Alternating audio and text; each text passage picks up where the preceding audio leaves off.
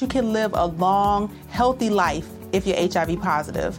With the current treatments, we can get patients down to being undetectable. The array of options is so much greater today. U equals U. Undetectable equals untransmittable. If someone who's HIV positive, they're taking their medication, they're undetectable, they're not able to pass HIV to their partners. Do it for you, Montgomery County. Your HIV treatment is their prevention. Get more information at doitforyoumc.org. Esse podcast é apresentado por b9.com.br.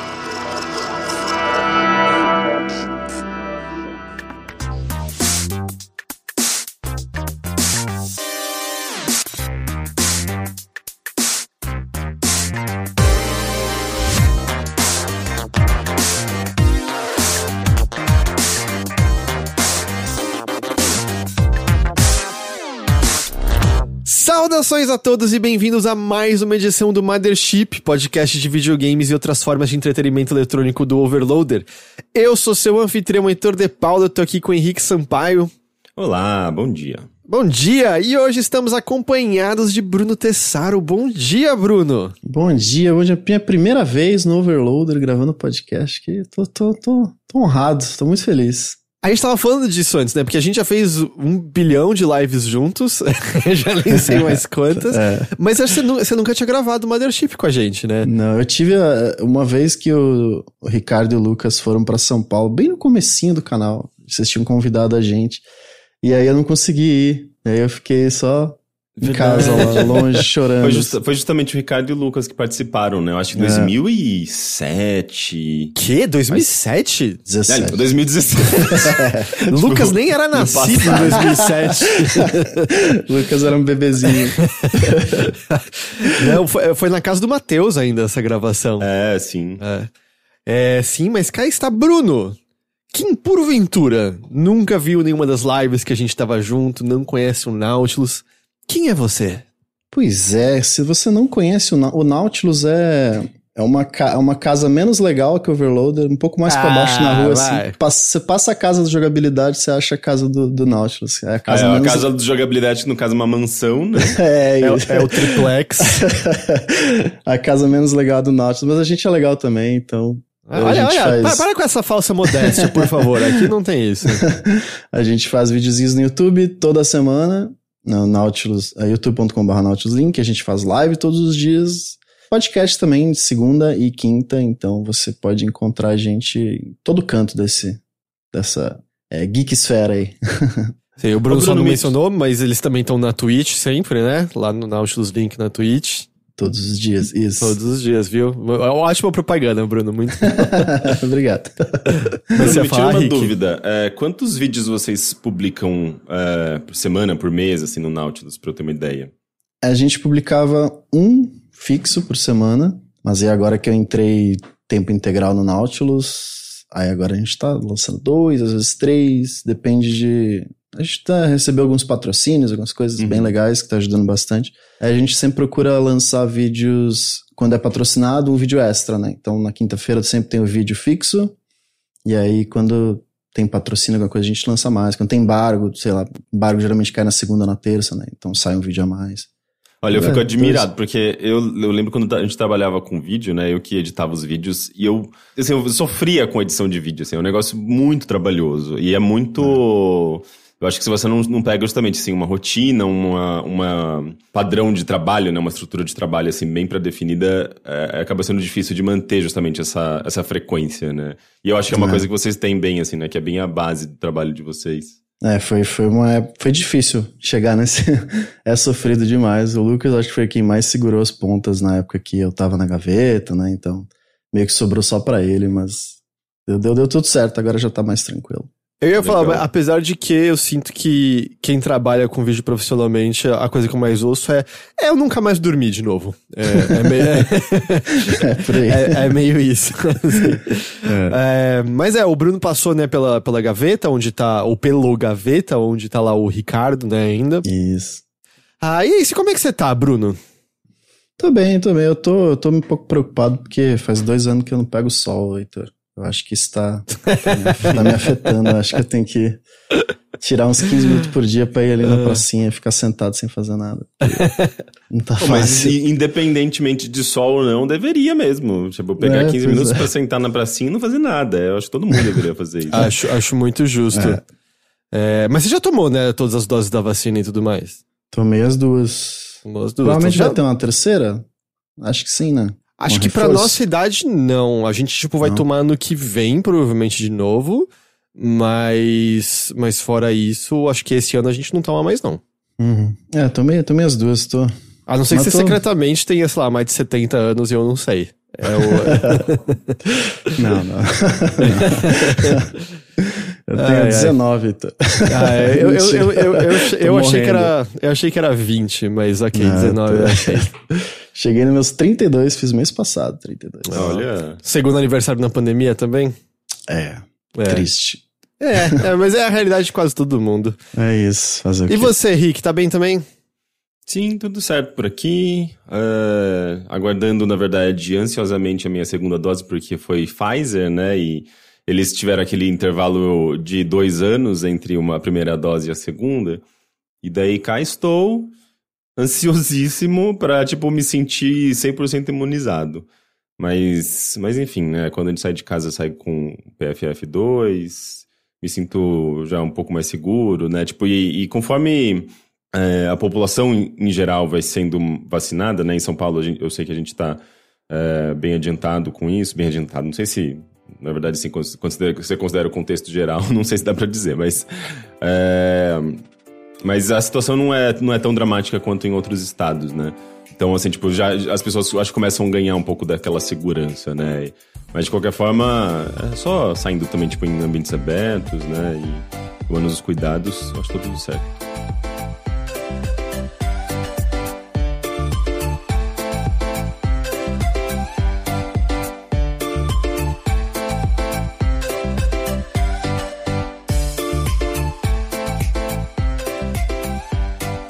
Seguinte, vamos começar a falar de videogames, então.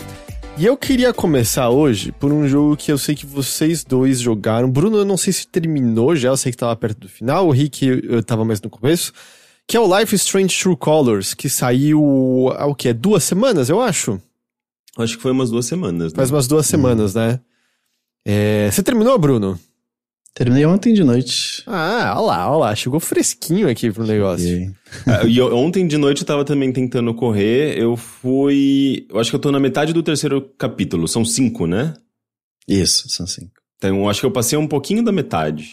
Lembrando que, apesar dele ainda ser dividido em capítulos, né, esse daqui eles lançaram tudo de uma vez, ele não tem o lance dos outros, em que eles foram lançando separadamente cada episódio, mas... Life is Strange True Colors é tecnicamente o 5º jogo da série? 3º. Não, 4º. Não, 3º. Rick, Life is Strange Before the Storm, Life is Strange 2. Não, Life is Strange Before the Storm não é o 2º. Ele é quase que um DLC do primeiro. Ele não é DLC, ele é um jogo à parte, ele é menor, mas... Não, ele é uma expansão do primeiro. Eles são 3 capítulos que funcionam por conta própria, separado. Você não precisa ter o primeiro pra jogar. Mas ele complementa o primeiro, porque cada Life is Strange tem uma história diferente. É um jogo, é uma série antológica. Então você tem o Life is Strange 1, que é a história basicamente da Chloe e da Max. Tem o Life is Strange 2, que é a história do Daniel e do outro menino lá dos irmãos. E o Life is Strange True Colors, que eles já perderam o nome, porque eu acho que eles sabem que eles vão provavelmente dar continuidade, tipo, na série, né, justamente dessa forma antológica, que é o True Colors da Alex. Bom, eu acho que conta como 4º jogo, porque Before the Storm é um jogo por conta própria. E o Teus lembrou do Captain Spirit, mas o Captain Spirit, esse sim, acho que ele é um preâmbulo do 2, né, um prólogo do 2. O segundo Hamilton, Before the Storm tem até DLC paga. Tem DLC da DLC? Não é, Before the Storm não é DLC, é isso que eu tô dizendo. DLC da DLC. Before the Storm é um jogo. Before the Storm é um jogo separado, ele não é DLC. Mas ele ainda é da Chloe e a Rachel, não lembro. Rachel, a gente não. Assim, vamos vamos considerar, jogos nem número tem. Não, você tem sim, Life is Strange 2 é Life is Strange 2. Olha que confusão, mas tudo bem. Olha, eu acho que o True Colors é o 4º jogo Life is Strange, mas beleza, isso não importa muito. Life is Strange True Colors, então, é um nova personagem, né? Aliás, essa personagem aparece brevemente, né, no Before the Storm, justamente. Aparece? Aliás, uma das personagens do True Colors aparece no... talvez Before the seja Storm. a Steph, né? Deve ser talvez Steph. E a cara da Steph Ela tá no Before the Storm. Que, inclusive, foram feitos pela mesma desenvolvedora, que não é a Dontnod, né? É a Deck Nine. A Deck Nine, que a gente precisa trazer essa informação, que trabalhou numa época em que ela chamava ainda Idle Minds. Ela trabalhou em Cool Borders. Caraca. Ela fez uns jogos tipo de PlayStation 1, sabe? Em algum lugar na casa dele, Teixeira agora está Cool Borders. Ela fez Pain, vocês lembram desse jogo? Um dos primeiros jogos lançados na PSN. Na PSN, sim. Eu acho que no PlayStation 3, né? Quando começou a PSN, foi um dos primeiros jogos digitais, assim, apenas digitais. E daí, depois de um tempo, né, eu acho que eles tentaram...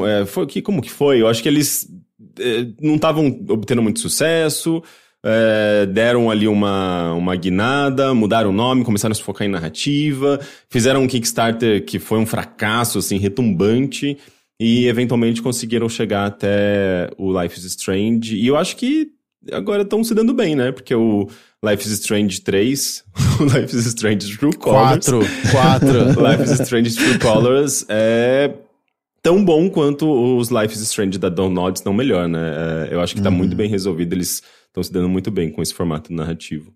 Eu gostei muito dos personagens. Eu acho que um salto, pelo menos visual pra mim, que impactou muito foi as expressões faciais, né? Tipo, nossa, sem dúvida você alguma. sente o que o personagem tá sentindo realmente, eles franzem, assim, e fazem várias expressões que, sabe, fazem diferença num jogo narrativo, assim, que você tá focando no rosto e tudo mais. Sim, não, e é um jogo narrativo que é sobre emoções. A personagem principal, assim como no resto da série, né, de Life is Strange, o personagem principal tem poderes especiais, e daí tem todo aquele contexto bem Life is Strange, assim, tipo, de que esses poderes são coisas bem secretas, então a pessoa, ela não sai revelando, não sai usando, não é tipo um negócio tipo X-Men. Se bem que tá virando X-Men agora, né? Porque todo mundo tem poder. Eventualmente vai chegar um capítulo de Life is Strange, todos eles vão se reunir, eles vão montar a escola do professor Xavier. Vai ser isso. O poder dela é aquele anelzinho que muda de cor de acordo com o humor da pessoa. É tipo isso. Porque o poder da Alex, da protagonista do Life is Strange True Colors, é sentir a emoção das pessoas. Então ela tem basicamente o poder da empatia. E ela consegue sentir o que a outra pessoa tá sentindo, né? Medo, raiva e tudo mais. E a partir disso ela começa a compreender melhor a pessoa. E ao mesmo tempo que isso é um poder, assim, é meio que uma maldição também, porque se uma pessoa tá sentindo raiva e ela absorve essa raiva da pessoa, ela pode ficar muito violenta, né? Ela pode perder o controle de si própria. Então, esse é meio que o poder dela, mas é interessante que o jogo, ele é como, enfim, é um jogo narrativo, né? Ele tá focado no drama, né, tipo, em torno da Alex, nas situações que acontecem. É um jogo bastante dramático, como os anteriores. Então é bem impressionante perceber como as expressões faciais dos personagens, né, a tecnologia que eles aplicaram nesse jogo, que não estava presente nos jogos anteriores, né, ou pelo menos não estava presente com essa profundidade, essa amplitude, faz muita diferença. Nossa, assim, tipo, tipo, é um jogo muito mais rico, parece, né? Pelo menos, assim, você consegue perceber uma série de nuances, assim, só nas expressões faciais dos personagens, coisas que você não tinha tanto nos jogos anteriores. Eu acho que os jogos anteriores acabavam dependendo mais do texto, né? Do roteiro pra certas situações. E é bem interessante, porque, poxa, jogos narrativos, você meio que...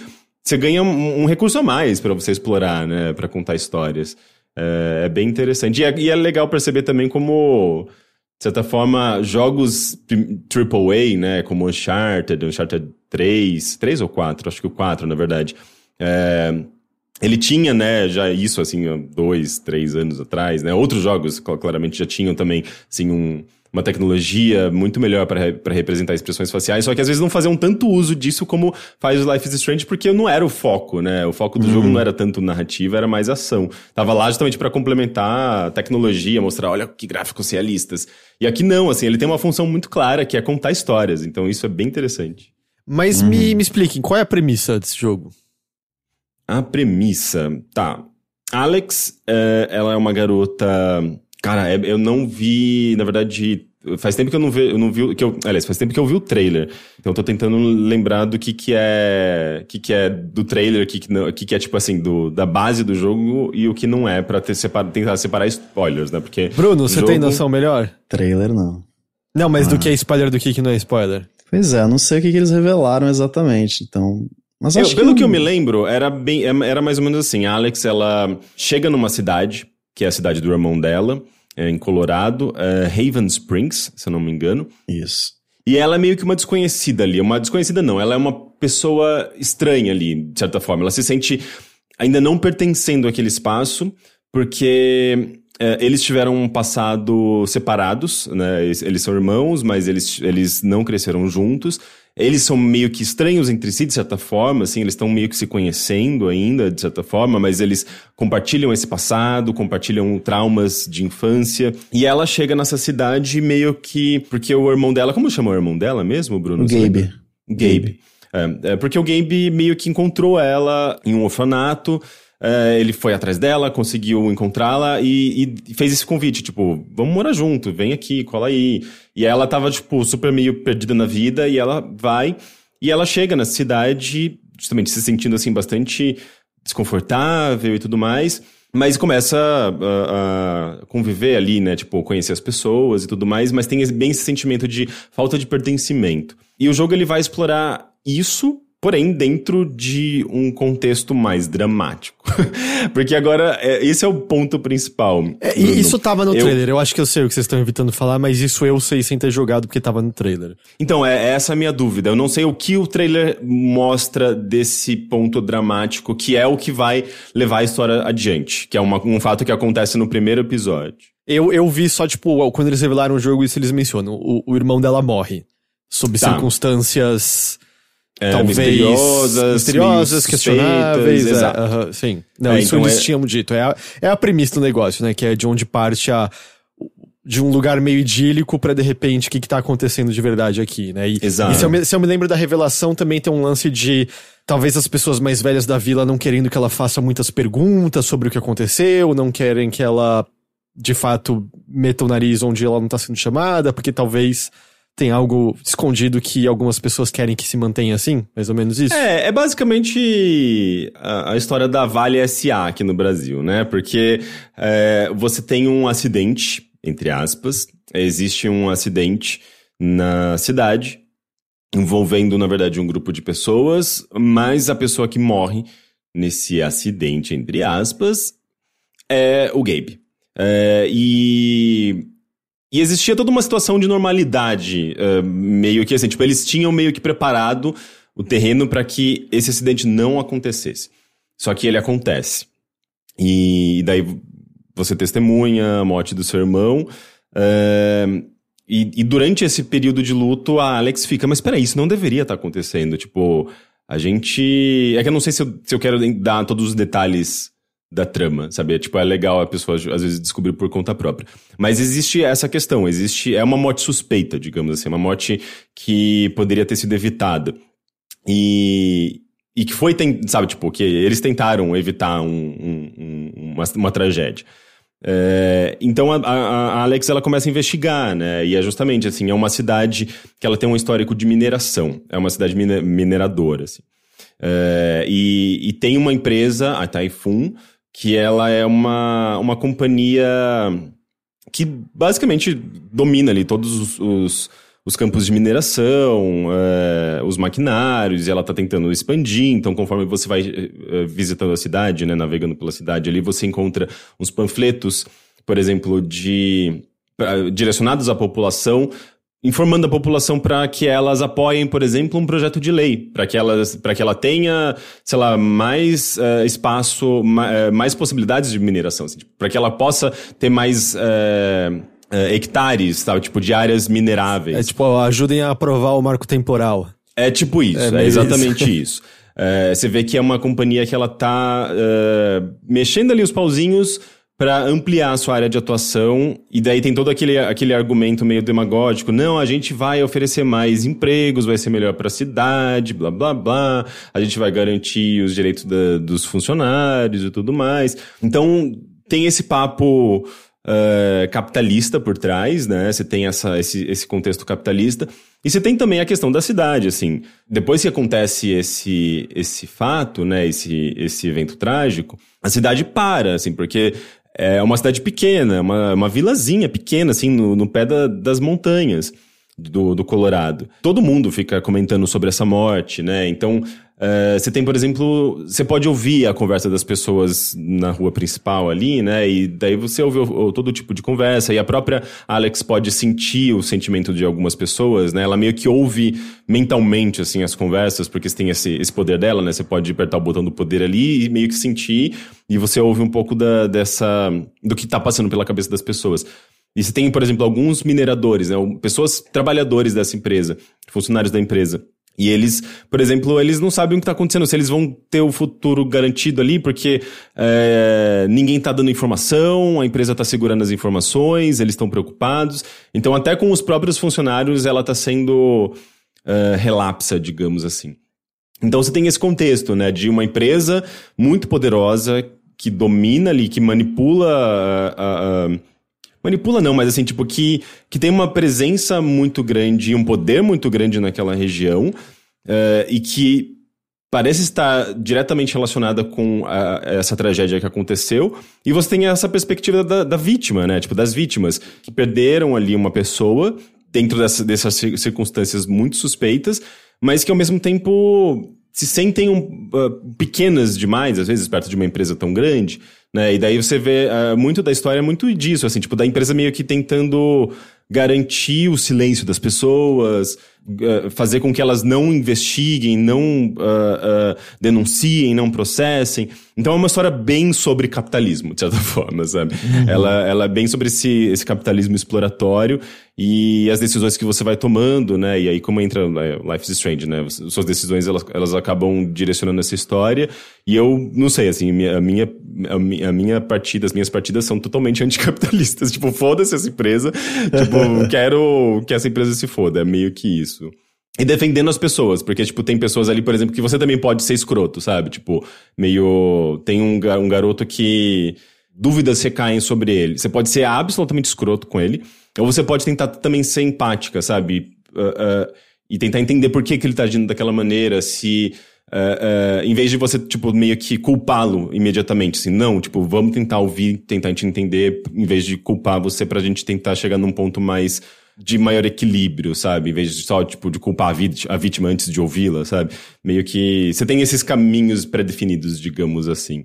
Foi no momento que você percebe esse plot do capitalismo ao redor, assim, você meio que... ok, as pessoas, elas estão sendo ou controladas ou manipuladas ou influenciadas por esse órgão gigantesco e super poderoso na cidade, então é muito difícil você atacar um indivíduo especificamente quando você tem essa noção, né, do que tem por trás. Então, pra mim foi sempre tipo... Ok, as pessoas, elas têm uma visão do que tá acontecendo, mas, né, ou são... né, aliadas a um lado político que, vai melhorar a cidade e tal. Não é exatamente isso que a empresa está se importando, ou vice-versa. Então você meio que vai guiando por esse caminho. Eu acho que o jogo responde essas questões de uma forma bem responsável e bem interessante, assim, que não é tão comum de se ver. É interessante que eu fico fazendo muitos paralelos com coisas que acontecem constantemente, né? Porque Sim. A gente vive em realidade, né, em situações, em contextos também muito moldados pela opinião, pela decisão de poucos e poucos poderosos, né? Sim. Então é muito... Você vai sentir, assim, tipo, cara, eu já vi isso antes. E, tipo, nesses dias, talvez, notícia que eu li, sabe? Do tipo...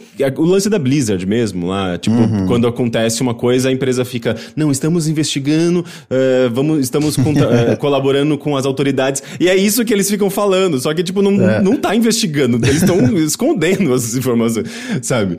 Então, tipo, não tem como não associar essa história com uma série de fatos, né? Tipo, eu mesmo citei a Vale, S.A., com o caso de Mariana. E olha que no caso de Mariana, não só Mariana, né? Mas foi também o Brumadinho. Sim, foram centenas de vidas, né? É um dano ambiental absurdo. E a história se repete, né? Sempre a mesma coisa, assim. Não, estamos avaliando, estamos cuidando, não sei o quê. Mas... tragédias que poderiam ter sido evitadas, né? E o jogo, ele tá tratando exatamente disso, assim. E tá tratando, na verdade, de uma outra maneira até, porque, tipo, é uma tragédia que não apenas poderia ter sido evitada, mas será que ela não foi intencional? Será que não existe um caso ali de... Queima de arquivo? Uma espécie de queima de arquivo. Existia alguma razão para que isso acontecesse? Então é meio que essa investigação que você acaba levando. Assim, acaba se tornando um jogo bem de investigação nesse sentido, né? Porque você tá conduzindo uma investigação própria ali, porque sabe que as autoridades não vão levar isso adiante. Mas só pra entender, tem uma questão um pouco... Porque se eu entendi, é uma cidade meio... como se fosse aquele Rust Belt americano, em que a operação de mineração é tudo que a cidade tem. Se ela não tiver isso, a cidade vai desaparecer. Então tem umas pessoas que querem defender por receio de que a cidade vá à miséria sem isso, essencialmente, assim, de que preferem arcar com a morte de uma pessoa e não fazer perguntas pra garantir que as coisas continuam como elas estão, porque elas têm receio do que vai acontecer se elas mudarem. É meio isso, assim, a ideia? É bem isso, é bem isso. Inclusive, é muito curioso, até mencionaram aqui no chat, e eu também lembrei disso. Na verdade, eu lembrei disso quando eu vi o trailer pela primeira vez. Porque eu tinha acabado de jogar o Twin Mirror, da Don't Nod, inclusive. Né, que trabalhava, que criou o Life is Strange, que trabalhava nos jogos anteriormente. E a premissa, a base do jogo ali, do cenário, é muito parecida com a do Twin Mirror. Que no Twin Mirror você é um jornalista que denunciou um esquema de corrupção de uma empresa local, que também era uma empresa tipo uma mineradora, uma empresa dessas que trabalham, que dominam ali uma área rural, né? Tipo, uma área isolada do interior dos Estados Unidos e tal. E você, no Twin Mirror, como jornalista, faz uma investigação e denuncia essa empresa, e essa empresa vai à falência e quebra a cidade por consequência, porque todas as pessoas são demitidas e elas ficam sem emprego e a cidade vai à ruína, basicamente. É quase uma cidade fantasma, porque a economia foi quebrada por conta dessa denúncia. E você meio que volta nessa cidade para um velório de um amigo seu, e as pessoas te olham muito torto, porque, de certa forma, por mais que você tenha feito bem, né, tenha denunciado um caso de corrupção, você quebrou a cidade, né? Tipo, o seu trabalho de investigação acabou levando como consequência a cidade à ruína. E então é um cenário bem interessante do Twin Mirror, assim, tipo, é um jogo que, inclusive, ele tinha tudo pra dar certo e dá muito errado. O final daquele jogo, todo o desenvolvimento daquele jogo é muito ruinzinho. Mas é bem parecido o cenário. Tanto é que quando eu vi o trailer do Life is Strange, eu falei, nossa, cara, tipo, parece o mesmo jogo. Mas a impressão que eu tenho é que o Life is Strange, ele vai pra outro caminho, né? É justamente você está no meio dessa investigação, né? Enquanto que o Twin Mirror, a investigação já foi feita. Mas é bem parecido. Eu acho que, assim, a diferença é que, justamente, a Alex, ela tem essa coisa da empatia. Então, o poder dela é tentar se colocar no papel da pessoa, né? Tipo, na perspectiva da pessoa. E é muito interessante como ela faz isso, né? E eu acho que são segmentos bastante lineares, assim. Tipo, não tem exatamente...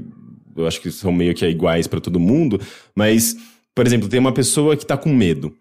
Daí você fica, mas medo do que inicialmente? Né? Um jogador mesmo, você fica pensando, tipo, ele tá escondendo alguma coisa, ele sabe de alguma coisa, mas não quer falar. Por que ele tá com medo?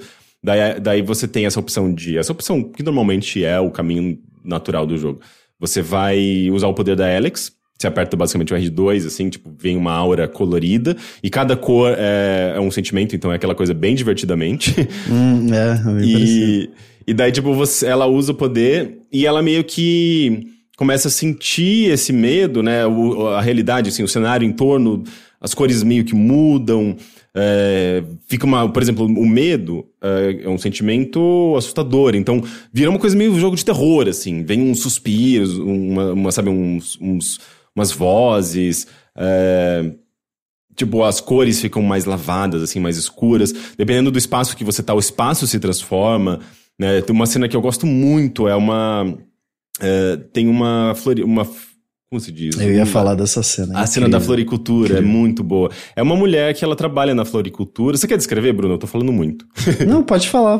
Mas Não, ele tá falando muito. Fala você. Eu falo muito. Se deixar, eu vou falando. É que eu não tenho medo de dar spoiler, entendeu? Mas ela é a Ellen, eu acho, algo assim o nome dela, que ela tem uma floricultura na cidade. A cidade é pequenininha, então tem algumas lojinhas assim na rua principal, né? E ela é uma dessas lojinhas principais.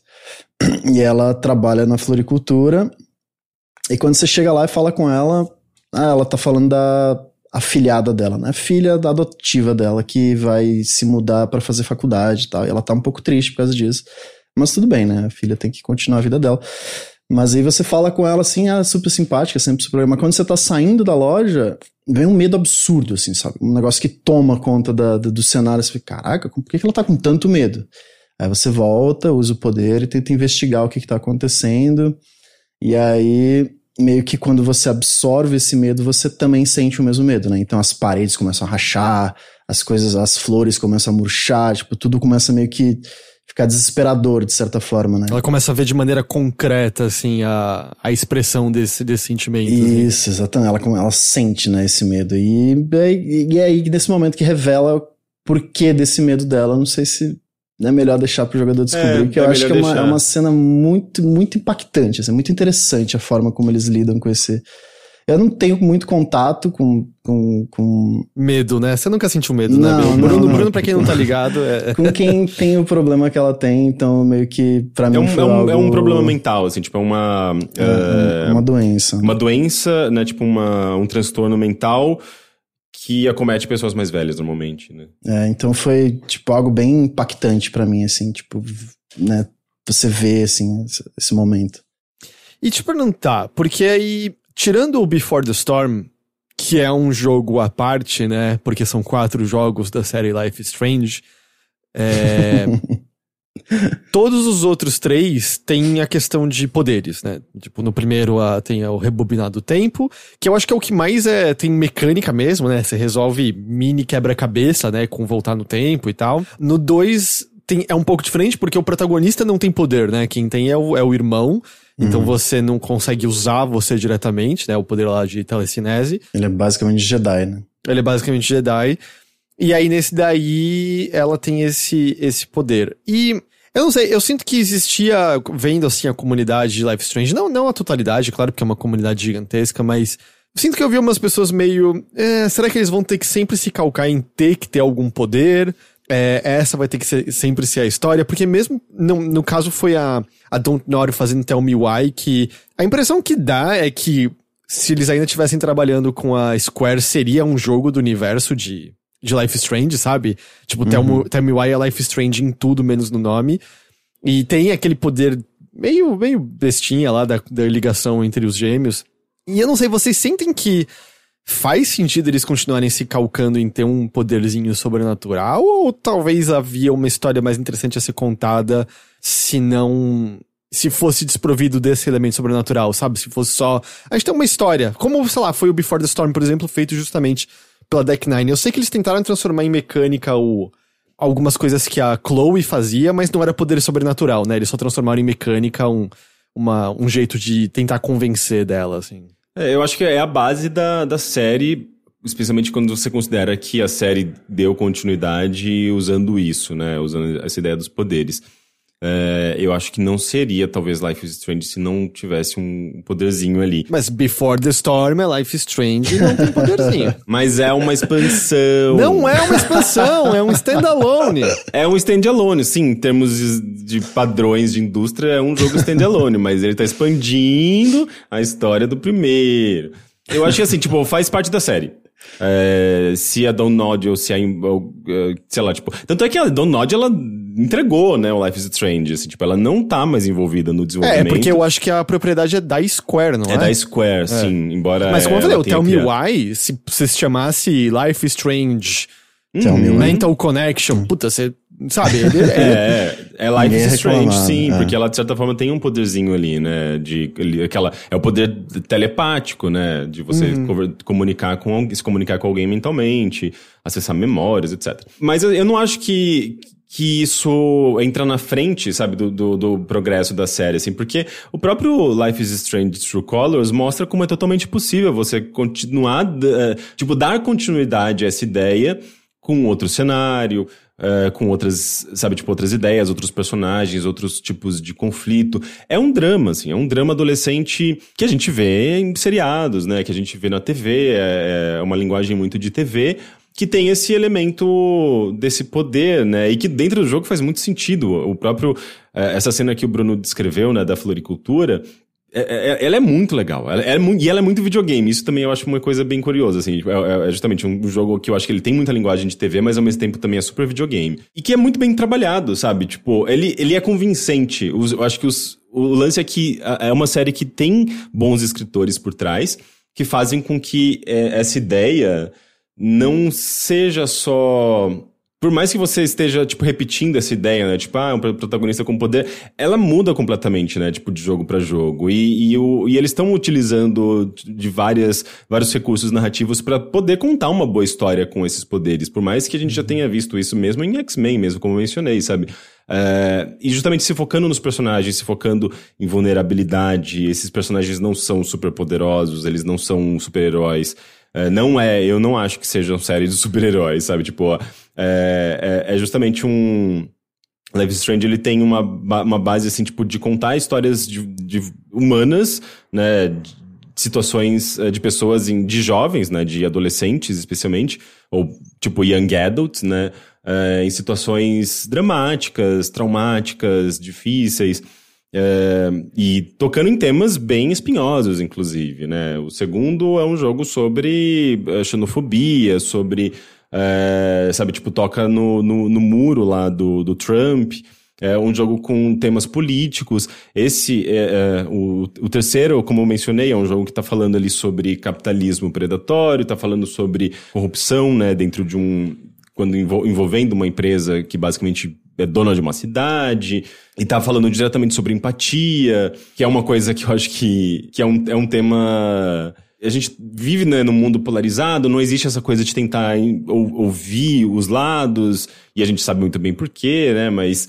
É um jogo meio que sobre isso, assim, sobre você tentar se colocar no papel de uma outra pessoa e tentar enxergar o mundo através dos olhos dela, né? Então tem esse lado até meio, sei lá, assim, tipo, parece que tem uma mensagem por trás disso, né? Não é uma coisa gratuita, não é só uma coincidência desse jogo existir nesse momento que a gente tá vivendo, mas eu acho que eles conseguem tocar em muitas coisas com essa ideia tão bobinha, sabe? Uma personagem tem um poderzinho, né? Tipo, mas são poderes humanos, né? É quase como, na verdade, ela não tivesse poder nenhum, assim, ela simplesmente conseguisse... Ela tem uma intuição boa. Tem uma intuição boa. Tanto é que é engraçado, assim, tipo, tem momentos em que a Alex, ela conversa com uma outra pessoa, tipo, sobre o poder dela, assim.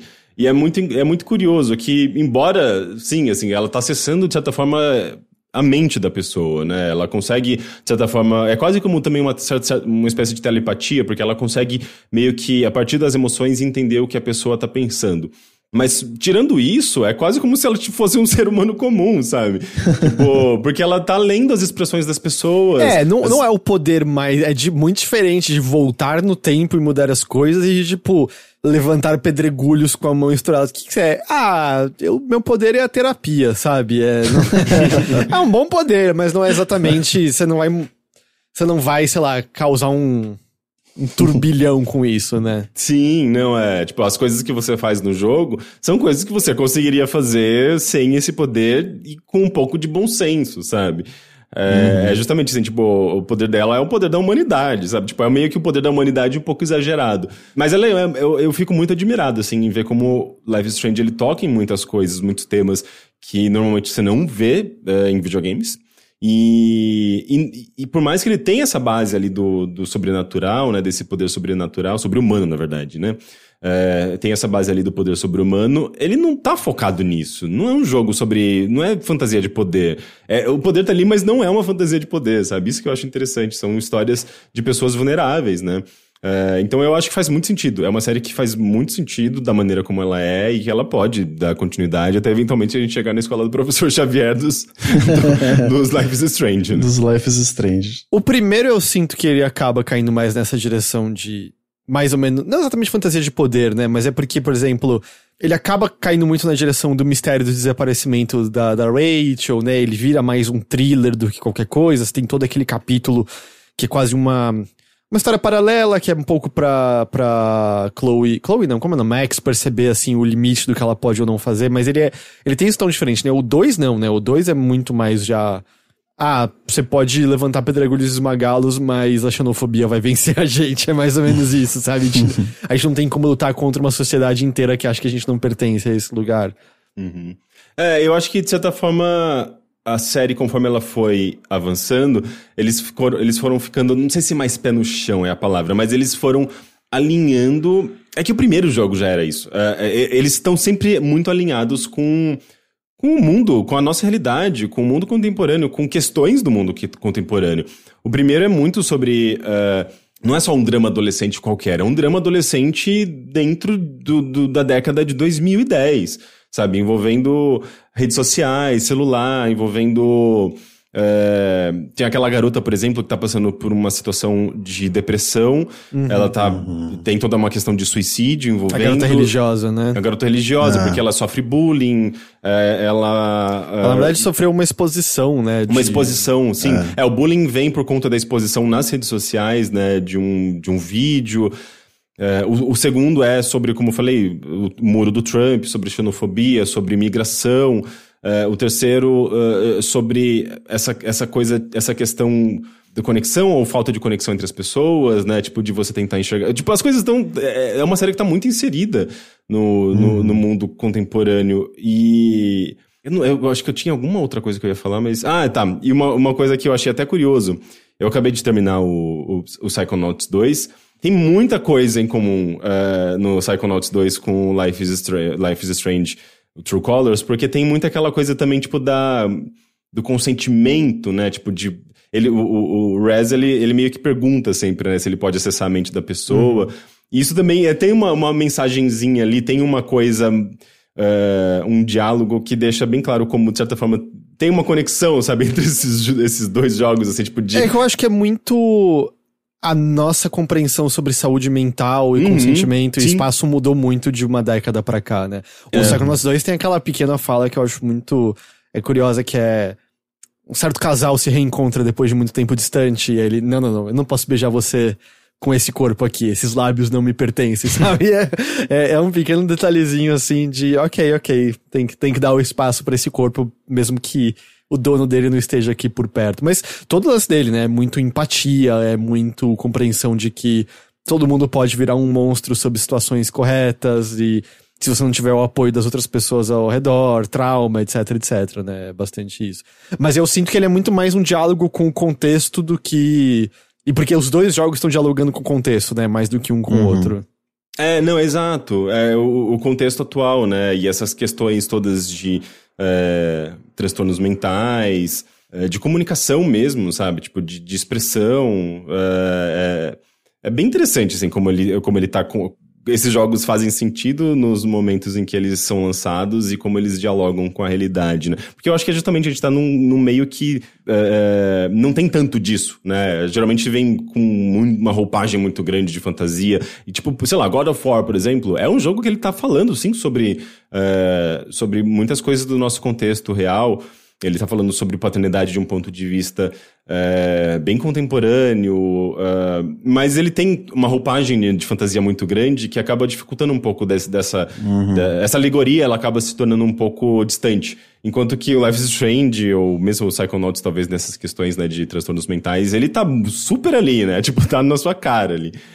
Eu acho bem interessante, então, como esses jogos, eles estão... Eles representam a realidade de alguma maneira, assim, bem, bem direta, sabe?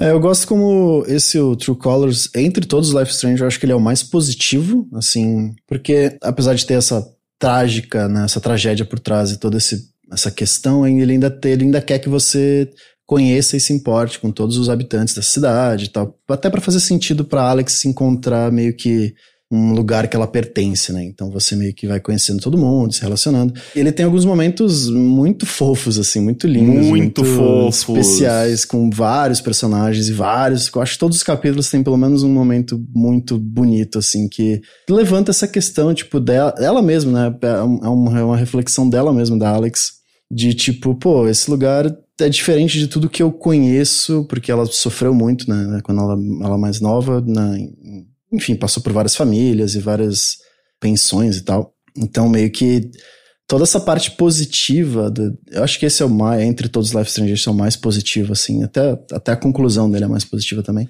E meio que, sabe, dá aquele quentinho no coração que eu tava precisando, sabe? Eu acho esse jogo muito, muito bonito, assim, nesse ponto. E é curioso também que ele cria ali um cenário tão progressista, assim, que é quase que, tipo, utópico, né? Uhum. É uma cidade, assim, tipo, que você pode, tipo, casais gays sentam no chão pra fazer um piquenique e são felizes, sabe? Tipo, você tem... o que é meio absurdo, né? Porque é uma cidadezinha do Colorado, do interior do Colorado, na beira da montanha, e não tem, tipo, aqueles caipiras homofóbicos, escrotos, assim, tipo, as pessoas todas são muito receptivas. Tem uma loja de cannabis, por exemplo, cannabis recreativa e medicinal, que, tipo, você pode ir lá... Eu acho que a Alex, ela não necessariamente compra, mas ela faz comentários, né? Tipo, você pode... Eu acho que o Colorado foi um dos primeiros estados a aprovar recreativamente. Eu acho que sim, era o Colorado e um outro, os dois primeiros. Provavelmente, sei lá... tem umas gominhas que a Alex gosta lá. As gominhas, ela come as gominhas de THC, né? Ela até fala, tipo, ela faz uns comentários engraçados. Eu lembro que o Tell Me Why tinha me batido isso também, assim, de quão fantasiosamente positivo na aceitação da pessoa trans ele era, sabe? Assim, não era isso que ele tava querendo abordar e aí ele não tocava nesse assunto. Eu acho que, assim, tem um lado que talvez aí esteja a fantasia de poder, bem entre aspas, porque na verdade não é a fantasia de poder, é a fantasia de aceitação, de você poder, sei lá, se expressar e ser quem você é. E que daí esses jogos talvez fujam um pouco da realidade, assim, porque você vê toda uma leva de jogos, o próprio Boyfriend Dungeon, embora ele esteja tocando também em questões ali como o Stalker, que as pessoas não receberam bem tipo, algumas pessoas, né, não receberam bem. A gente conversou sobre isso lá na ocasião, mas fora isso é um jogo extremamente positivo. Positivo, sim, e que parece, esses jogos parece que eles estão atendendo a uma demanda justamente de pessoas LGBTQ, minorias étnicas, pessoas que se sentem, que não se sentem toleradas ou não se sentem aceitas, e esses jogos estão criando ambientes em que você pode se expressar e que você pode ser quem você é e que as pessoas não vão te questionar, não vão te tratar mal. E nesse ponto eu sinto que esses jogos eles são meio que justamente fogem um pouco da realidade, justamente pra comportar essas pessoas e fazer com que elas se sintam bem. Mas eu acho importante que se o jogo ele tá calcado na realidade, ele traga um pouco da realidade e traga um pouco disso até como um conflito de narrativa, né? Até como um ponto ali a ser superado e dominado pelo protagonista, um ponto ali de conflito mesmo, porque se você tá aqui contando uma história humana, uma história que se passa no mundo real, eu acho que você não pode simplesmente fingir que nada disso existe. E o jogo, de certa forma, o Life is Strange True Colors, ele tá mais pra um campo do positivo, né? Tipo, da fantasia, onde tudo é utópico e lindo. Mas eu acho que ele também tem o outro lado, né? Justamente de... Eu não sei pra todos os assuntos, pra todas as questões, mas ele tem um conflito. Ele não é só flores e amores. Porque eu acho que é uma coisa emblemática do 2, que... Ele não é um jogo positivo, assim, ele não tem um final que você pode dizer, esse é o final feliz. Ele tem alguns finais um pouco menos tristes do que os outros.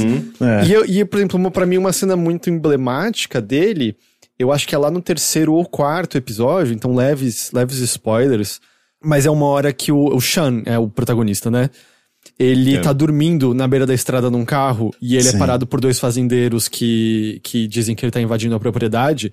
E é uma cena que não tem saída positiva, né? Não. Não tem como. Tipo, a xenofobia vai vencer. E é engraçado a xenofobia. Ele é americano, ele nasceu nos Estados Unidos. Mas assim, o jogo lá não tem zero da fantasia de poder. Não tem uma fala sagaz que você vai falar pros caras e eles vão perceber o erro da xenofobia deles. Não tem como você escapar. Não, você ou vai ser humilhado ou vai ser humilhado. É isso, não há escolha, eu acho extremamente importante, porque ele tá tocando num ponto que dentro, quando você fala de xenofobia, quando você fala de preconceito, de racismo, não tem como você ser positivo, sabe? Tipo, positivo no sentido de, não, gente, tudo vai ficar lindo, e sabe, tipo, não é isso, assim, é extremamente violento, é extremamente opressor, desumano. Então, sabe, tipo, eu acho o Life is Strange 2 fantástico, justamente pela coragem dos desenvolvedores de contarem uma história que ela é super próxima da nossa realidade, ela é super sensível e eles fazem isso de uma maneira boa. Mas justamente, ele é opressor, ele é difícil, é um jogo tenso. Você vai jogar e se sentir muito desconfortável. E eu acho que o True Colors, ele foge disso justamente porque ele cria um lugar mais quentinho. Mas eu acho que são meio que obras diferentes, tons diferentes. Não acho que tem um melhor do que o outro, nem nada, sabe? Tipo, não tô querendo comparar. Tipo, eu não acho que é o caminho, assim, True Colors é um jogo muito bom, é o caminho, Life is Strange tem que seguir. Não acho que é esse o ponto que a gente tá chegando. Eu acho que tipo, simplesmente são histórias diferentes, sabe? Mas é engraçado que a própria Dontnod seguiu esse caminho, né, no Tell Me Why, em certa medida, né, assim, porque senão foi a Dontnod que fez o 2, e não é assim que, é porque foi pra outro estúdio que, de repente, tem essa positividade que vocês estão descrevendo, porque essa positividade tá no Tell Me Why também. Não, mas não é, ele não acha que ele é 100% positivo, assim, no sentido de que ele só mira a positividade. Ele traz uma série de questões sobre família, transição, também. Sobre, sabe, conflitos que uma pessoa trans acaba lidando. Tem a questão, o personagem, ele lida com o medo pela aceitação. Tem um personagem ali que questiona um pouco essa transição. Óbvio, é tudo bem...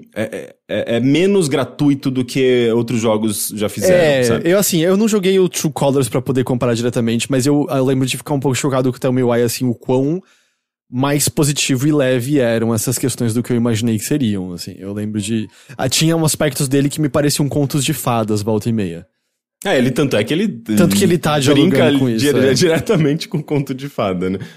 Mas tem o próprio lance da mãe, né? Tipo, porra, a mãe morreu inicialmente. O conflito principal envolve a morte da mãe dos personagens. E redescobrir o passado, mais ou menos.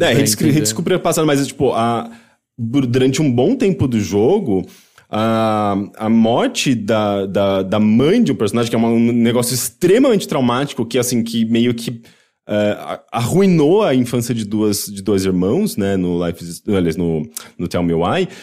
Isso tá diretamente relacionado com um medo do personagem que é trans, que eu não lembro o nome, né, de um dos protagonistas ali. Tipo, o medo dele as dificuldades dele de lidar com o próprio gênero, né? Tipo, com essa questão da transição dele. Ele tá tudo meio misturado, né? Não é à toa que eles estão tentando voltar no passado pra tentar descobrir o que realmente aconteceu. Mas uma das hipóteses ali é que isso pode estar... A morte da mãe poderia estar relacionado à identidade de gênero do personagem. Então não é só positivo, né? Ele é um jogo que ele tá explorando ali algumas coisas um pouco mais complicadas, né? Mas, Bruno... Quero aproveitar, você terminou o True Colors? Terminei. Como você se sentiu assim na totalidade? Você achou que tem uma boa conclusão? Você acha que ele acaba contando algo interessante? Eu acho que o último capítulo ele meio que tenta resumir tudo que rolou. E no final ele é um pouco bobo, sabe? Tem um plot twist meio bobinho. Mas assim, no geral eu senti que ele respondeu algumas dessas perguntas, principalmente dessa parte da empresa e tal, e ao mesmo tempo que ele foi esse quentinho no coração que eu falei pra vocês, que tipo, ele consegue equilibrar bem isso, ele foge bastante da realidade nessas questões mais sociais, concordo, mas ao mesmo tempo era algo que eu precisava muito, sabe? Cara, eu só quero algo que não seja tão cruel, assim, fugir um pouco da realidade. Às vezes a gente precisa escapar um pouquinho e acho que ele conseguiu equilibrar muito bem isso. E eu acho que acaba entrando em sintonia com essa mensagem que tá na própria mecânica, né, de você tentar se colocar no papel de uma outra pessoa, né? Claro que tipo, é tudo uma questão de abordagem também, né? Eles escolheram justamente um caminho mais colorido, um caminho mais simpático. Mas eu, sempre quando eu tô jogando, eu fico, nossa, gente, é tudo tão perfeito. A cidade é tão perfeitinha. E a gente tá falando de uma cidade de interiorana, que geralmente é um lugar, tipo, horrível. Você nem pra vê pessoas. A igreja da cidade. Uma cidade sem igreja não faz nem sentido. É verdade, não tem religião, as pessoas não são religiosas, basicamente, né? O que é uma loucura, assim, tipo, é justamente o foco de ódio, de certa forma, dessas cidades. Sim. E não tem, assim. Tipo, eu não sei se eu vejo como um problema, mas eu entendo, assim, tipo, que às vezes é legal também ter esse lado positivo, sabe? Fofinho. Mas o que eu ia falar é... E aí, bom, acho que todo mundo veio como positivo não ser mais episódico do jeito de antes, assim, de sair tudo separado. O único problema é que acaba jogando tudo uma vez, né? Não tem um twistzinho no final, você fica com vontade. Não tem, tipo, aquele tempo de absorção, parece, né? Mas eu acho isso meio bobagem também. Sei lá, eu achei legal, assim, tipo, o fato de eu simplesmente terminar um episódio e poder ir pro próximo, porque eles terminam justamente com esse cliffhanger, né? Meio que você querendo saber o que vai acontecer a partir de um evento dramático. E eu acho que, assim, tipo, é até positivo, porque nos anteriores o tempo de espera acabava sendo muito grande, né? Você acabava esquecendo de alguns detalhes. Eram meses, né? Eram meses, 3, 4 meses. O 2, ele sofreu muito por conta disso, né? Ele demorou muito. Eu só joguei o 2 quando tinha saído tudo já. Aí eu não me preocupei nem sofri com isso. Eu acho que faz sentido. Eu não sei se faz sentido do ponto de vista do desenvolvedor, né? Porque acaba sendo um jogo bastante grande. Mas eu acho que quando a empresa tá preparada para isso... quando existe, tipo, uma organização interna dentro da empresa, e eu sei que a Deck9 é uma empresa que ela se voltou para esse tipo de jogo, ela tem as ferramentas dela, de construção, eu acho que de script, não sei exatamente como que funciona lá, mas eu me lembro de ter ouvido isso, assim, quando ela surgiu, que era tipo, não, a gente tem ferramentas específicas para isso. Eu acho que pode fazer sentido, porque assim, pro consumidor, pro jogador, faz muito sentido que ele tem acesso à história completa, né? Eu fico até pensando assim, tipo, eu como alguém que tá trabalhando numa série de 12 episódios, né? Tipo, que no caso é o primeiro contato, e as pessoas, eu vejo muita resistência de muita gente, assim, não, eu só vou ouvir quando tiver inteiro, sabe? Quando tiver publicado tudo, porque eu odeio ficar esperando. E olha que eu espero de um episódio, de uma semana entre cada episódio. Não é, tipo, não são 3 meses como no Life is Strange 2. Mas é uma questão, eu acho que, de organização. Se eu quisesse, por exemplo, segurar o primeiro contato até o momento que eu tenho ali todos os episódios prontos e soltar de uma vez, eu poderia. A única coisa é que ele ia começar de uma vez só, né? Tipo, ia ter que segurar até o final de 2021, enquanto, em vez de lançar ali, tipo, no começo, na metade de 2021. Mas daí, tipo, pra empresa tem essas questões, né? Tipo, tem acionista, tem pressão pra lançar, não sei o quê. Então é uma coisa, eu acho que muito mais uma decisão da empresa do que pro jogador. Pro jogador é só benefício, eu acho. Não é porque, tipo, eu até acho interessante como eles fizeram no Tell Me Why, que tava pronto, e aí saiu, acho que era durante 3 semanas, né? 1 por semana. Mas, tipo, o 2, eu acho que até afetou as vendas um pouco, né? Porque foi um intervalo muito grande. A própria Telltale, eu lembro que tinha uns problemas disso. O The Wolf Among Us, assim, em certo momento eu tinha esquecido que eu tava jogando aquilo, sabe? Quando saiu o segundo ou terceiro episódio, era, cara, eu não lembro nem o que eu fiz mais a essa altura naquilo lá. É complicado. Mas, sei lá, pra vocês dois, então, positivo. Você não terminou ainda, Rick, mas de qualquer jeito, pra vocês dois é positivo, né? Sim, eu tô gostando bastante. Eu tô achando divertido, tô achando agradável, sabe? E é curioso que o Bruno não tá jogando comigo dessa vez, ele jogou o 2, até porque, tipo, eu nem mencionei, assim, tipo, seria meio trabalho pra mim, né? Tipo, se eu depender muito do Bruno, eu acabo não conseguindo avançar num ritmo Ah, o tão seu rápido. Bruno, não o... Verdade. Eu esqueci, por um instante eu esqueci que tinha um Bruno com a gente aqui agora. Eu fiquei muito confuso. Pera, vocês jogaram o outro juntos? Que eu não entendi. Não, o meu namorado, Bruno, que eu, sabe, tipo, eu joguei o Life is Strange 2 com ele, a gente ficava, tipo, sei lá, justamente, cada um jogava um trecho, né, tomava as decisões juntos ali, ele gostou muito. E não é o tipo de jogo dele, né? Ele joga mais jogos de estratégia. E o 3 eu tô jogando por conta própria. Mas ele teve momentos que ele sentou no sofá e ficou assistindo, né? Como se fosse um seriado, assim, né? E ele viu a cena dramática do primeiro episódio, né? Ele ficou meio chocado. Ele é aquele tipo de pessoa que grita assim, não! Sabe? Eu não sou essa pessoa. E eu que tava jogando. E é curioso, assim, ele tem essa coisa bem formato de TV, né? Ele é mais lento do que uma série de TV, porque você tá fazendo ações, tá explorando o ambiente. É um jogo que eu acho que ele tem um ritmo lento e ele tem menos cenários. Não sei, pelo menos até no terceiro episódio que eu tô vendo basicamente os mesmos cenários, né? De novo, com mudanças. Né? Não sei se ele avança depois, Bruno. Tipo, ele te apresenta outros cenários? É basicamente o mesmo sempre? No último episódio tem um pedacinho, mas é basicamente a cidade e as lojinhas. Entendi. Nisso eu achei até curioso do Life is Strange 3, do Life is Strange True Colors, que é meio que sempre o mesmo cenário, que é a vilazinha ali, com essas lojas e tal, mas de alguma maneira ele tá sempre gerando situações diferentes, né? Então ele tá reinventando esses cenários de certa forma. Ele é bem aberto também, né? Nesse ponto, assim. Sim. Você pode explorar a cidade à vontade. A cidade linda, né? E é legal que, tipo, você consegue ter esse cenário vendo as mesmas figuras de novo, né? Porque eu acho que uma das coisas do 2, como é uma jornada o tempo todo, você nunca tá vendo as mesmas pessoas de novo, né? Você nunca cria esses laços a longo prazo. O 2, ele é esse road trip, né? Esse road game, de certa forma, que é uma coisa bem característica dele. Mas esses jogos todos, eles compartilham essa linguagem muito televisiva, né? E o que é muito acessível, assim, porque todo mundo entende essa estrutura, todo mundo, acho que consegue, mesmo igual o Bruno ali, sentar, né? O Bruno, meu namorado, sentar no sofá e ficar assistindo, né? Em vez de pegar o controle e jogar. E acaba sendo muito gostoso, assim, especialmente porque não é um jogo que ele pede habilidades, né? Ele só pede você acompanhar essa história, tomar algumas decisões, tem algumas decisões dramáticas, mas ele é muito acessível, né? Então ele cria esse ambiente, eu acho que é muito positivo, que é muito legal, assim, tipo, especialmente quando se considera que a maioria dos jogos não são necessariamente assim. E ele tem essa coisa de que todo mundo pode jogar, sabe? É uma experiência que você pode compartilhar com, sei lá, pessoas ali que não necessariamente jogam videogame, que é bem legal. Vocês têm mais alguma coisa que vocês querem falar de Life is Strange True Colors? Acho que era isso. Eu acho que era isso. E tem os arcades, é muito, muito legal. Ele tem um joguinho fictício, Miners não sei o quê, que é tipo um Pac-Man 2D, tipo uma mistura de Pac-Man com o Mario, como chama aquele... o Donkey Kong original, né, que aquele joguinho de plataforma bem antigo. É uma mistura de Pac-Man com o Donkey Kong. E você tem o Arkanoid real, oficial ali, né? Da Taito. É da Taito? Taito, né? Taito. Que a Square Enix é a dona da Taito, né?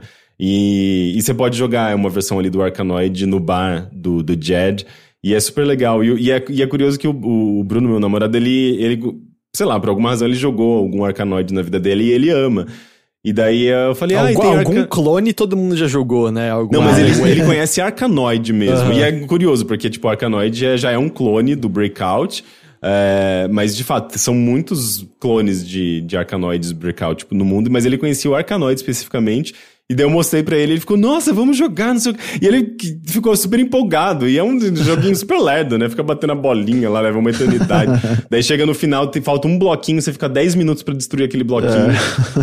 Mas você pode passar horas. E daí tem, tipo, o high score dentro do jogo. Você conseguiu bater o high score do Gabe dentro do jogo? Sim, do Arkanoid, sim. Do Mineirinho lá, não joguei muito. Eu joguei só uma vez. Mineirinho. Tem Little Minor Adventures? Little Minor. Mineirinho Adventures. E tem alguma recompensa, digamos assim, narrativa que seja? Não, eu não. Eu vou chutar que é uma conquista. Ela só bota o nome dela. Deve ser uma conquista. Entendi. Eu queria que tivesse alguma cena extra, sei lá, alguma coisa assim. Isso, ela indo fazer speedrun de Little Minor Adventure lá. SGDQ. Ela vai no túmulo do irmão, coloca lá, tipo, infelizmente eu bati a sua pontuação. Mas é muito legal, eu adoro esses detalhes, né? Tipo, deixa o universo mais rico e é um jogo dentro de um jogo. Essas coisas metalinguísticas são super divertidas. A única coisa foda, eu quero muito jogar. Mesmo no PC ele tá R$300. Sim. Eu fico me perguntando, os Life is Strange originais eram mais baratos, não eram? Porque eles eram jogos meio que eles não eram jogos AAA, assim. E esse daí ele tá soando mais como um jogo AAA, até tecnicamente, né? Tipo, em termos de tecnologia.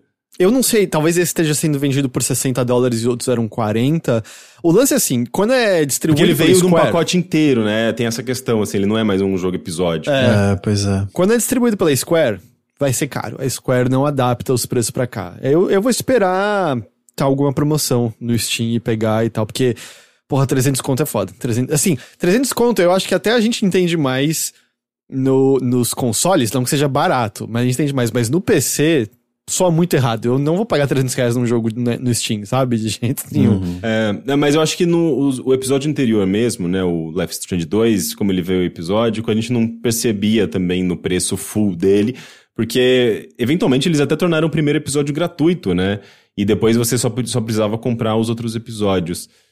Então eu não sei exatamente como que vai ser do True Colors, se isso sequer vai ser possível, eventualmente eles disponibilizarem de graça um episódio e os outros serem pagos, né? Mas assim, ó, tudo bem, o 2 já saiu em 2018, o último deles, mas tem o primeiro de graça e os outros são 96. Pô, 96, eu pago 96, sabe, em todos os episódios. 300 mas eu acho que eventualmente vai abaixar o preço, né? Eventualmente entra num desconto, né? Eu botei já lá pra ser avisado quando baixar um pouquinho o preço. E aí, o fato é que, assim, se for, sei lá, 40% ainda vai ser 200 conto, sabe?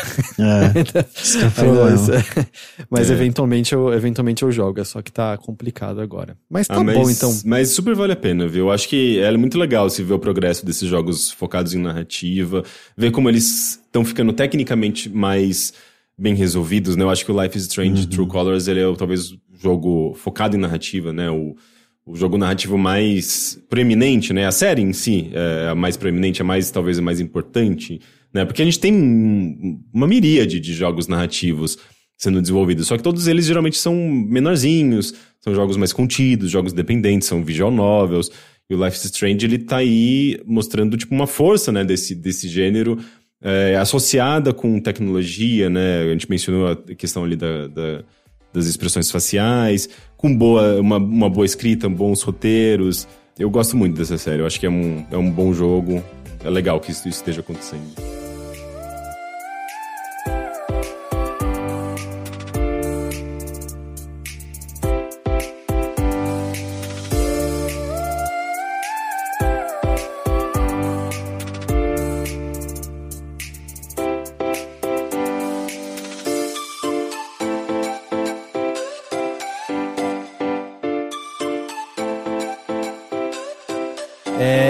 Bruno. Opa. Eu queria ouvir de você também, porque a gente falou de Deathloop na semana passada, eu já tinha jogado umas boas horas. De lá pra cá eu terminei Deathloop. Como é que você tá com ele? Como que eu tô? Cara, o Deathloop pra mim ele é... Porque assim, eu gosto da Arcane, eu sempre amei os jogos da Arcane. E eu sempre amei jogos de furtividade. Então o Deathloop pra mim ele é um jogo de furtividade. Eu sei que muita gente encara ele como um jogo de ação e tudo mais. Até os trailers, o próprio marketing, né? Foi muito voltado à ação. Nossa, mas o marketing fazia ele parecer um jogo de tiro online, genérico, horrível. Pois é, triste, muito triste. Mas pra mim ele é um jogo de furtividade e eu acho que ele responde várias questões sobre jogos de furtividade. Ele responde problema como... que eu considero um problema como quick save... rotas de inimigos, sabe, inimigos meio idiotas. Ele responde aprendizado do cenário que você tem que explorar, toda essa parte você precisa entender como a estrutura desse lugar para você poder bolar uma estratégia. E às vezes jogos de furtividade acabam te punindo quando você tá tentando aprender esse tipo de coisa. Ele tira algumas das manias desse gênero, que nem visão de detetive, que é uma coisa que veio desde o PS3 e todo jogo tem essa mania de colocar essa visão detetive, você acaba jogando o jogo numa visão de raio-x, com cones e tudo meio, uma cor aleatória, meio ruim. Até o Dishonored tem poder, né? Pra você ver Dishonored silhueta tem. atrás de parede. Ou jogando, tipo, uma mistura, né? Tipo, porque geralmente esse modo detetive ele dura alguns segundos, né? Justamente pra você não ficar o tempo todo. Só que daí o jogador fica ativando o tempo todo. E daí fica, tipo, aquela mistura meio esquisita, né? Tipo, dessa visão bizarra com a visão real. E que não faz muito sentido, é meio arbitrário, né? Sim. É muito esquisito esse tipo de jogo que não é uma decisão de design inteligente, parece, né? Ou pelo menos elegante.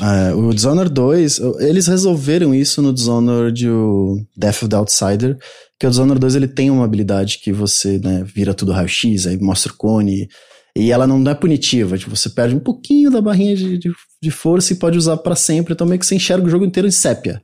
Né? E eu acho, pelo menos, a direção de arte de Dishonored incrível. Eu amo o mundo de Dishonored, eu passei horas lá só abaixadinho olhando as prateleiras. Eu amo fazer esse tipo de coisa em videogame. É tipo aqueles detalhes, né? Tipo, tudo funciona a partir do óleo de baleia, aí você vai... Karnak é muito interessante, toda a ambientação dele. E eu acho que isso acaba ferindo, de certa forma, esses jogos, né? E o Deathloop, meio que ele veio... Cara, como que a gente resolve todos esses problemas?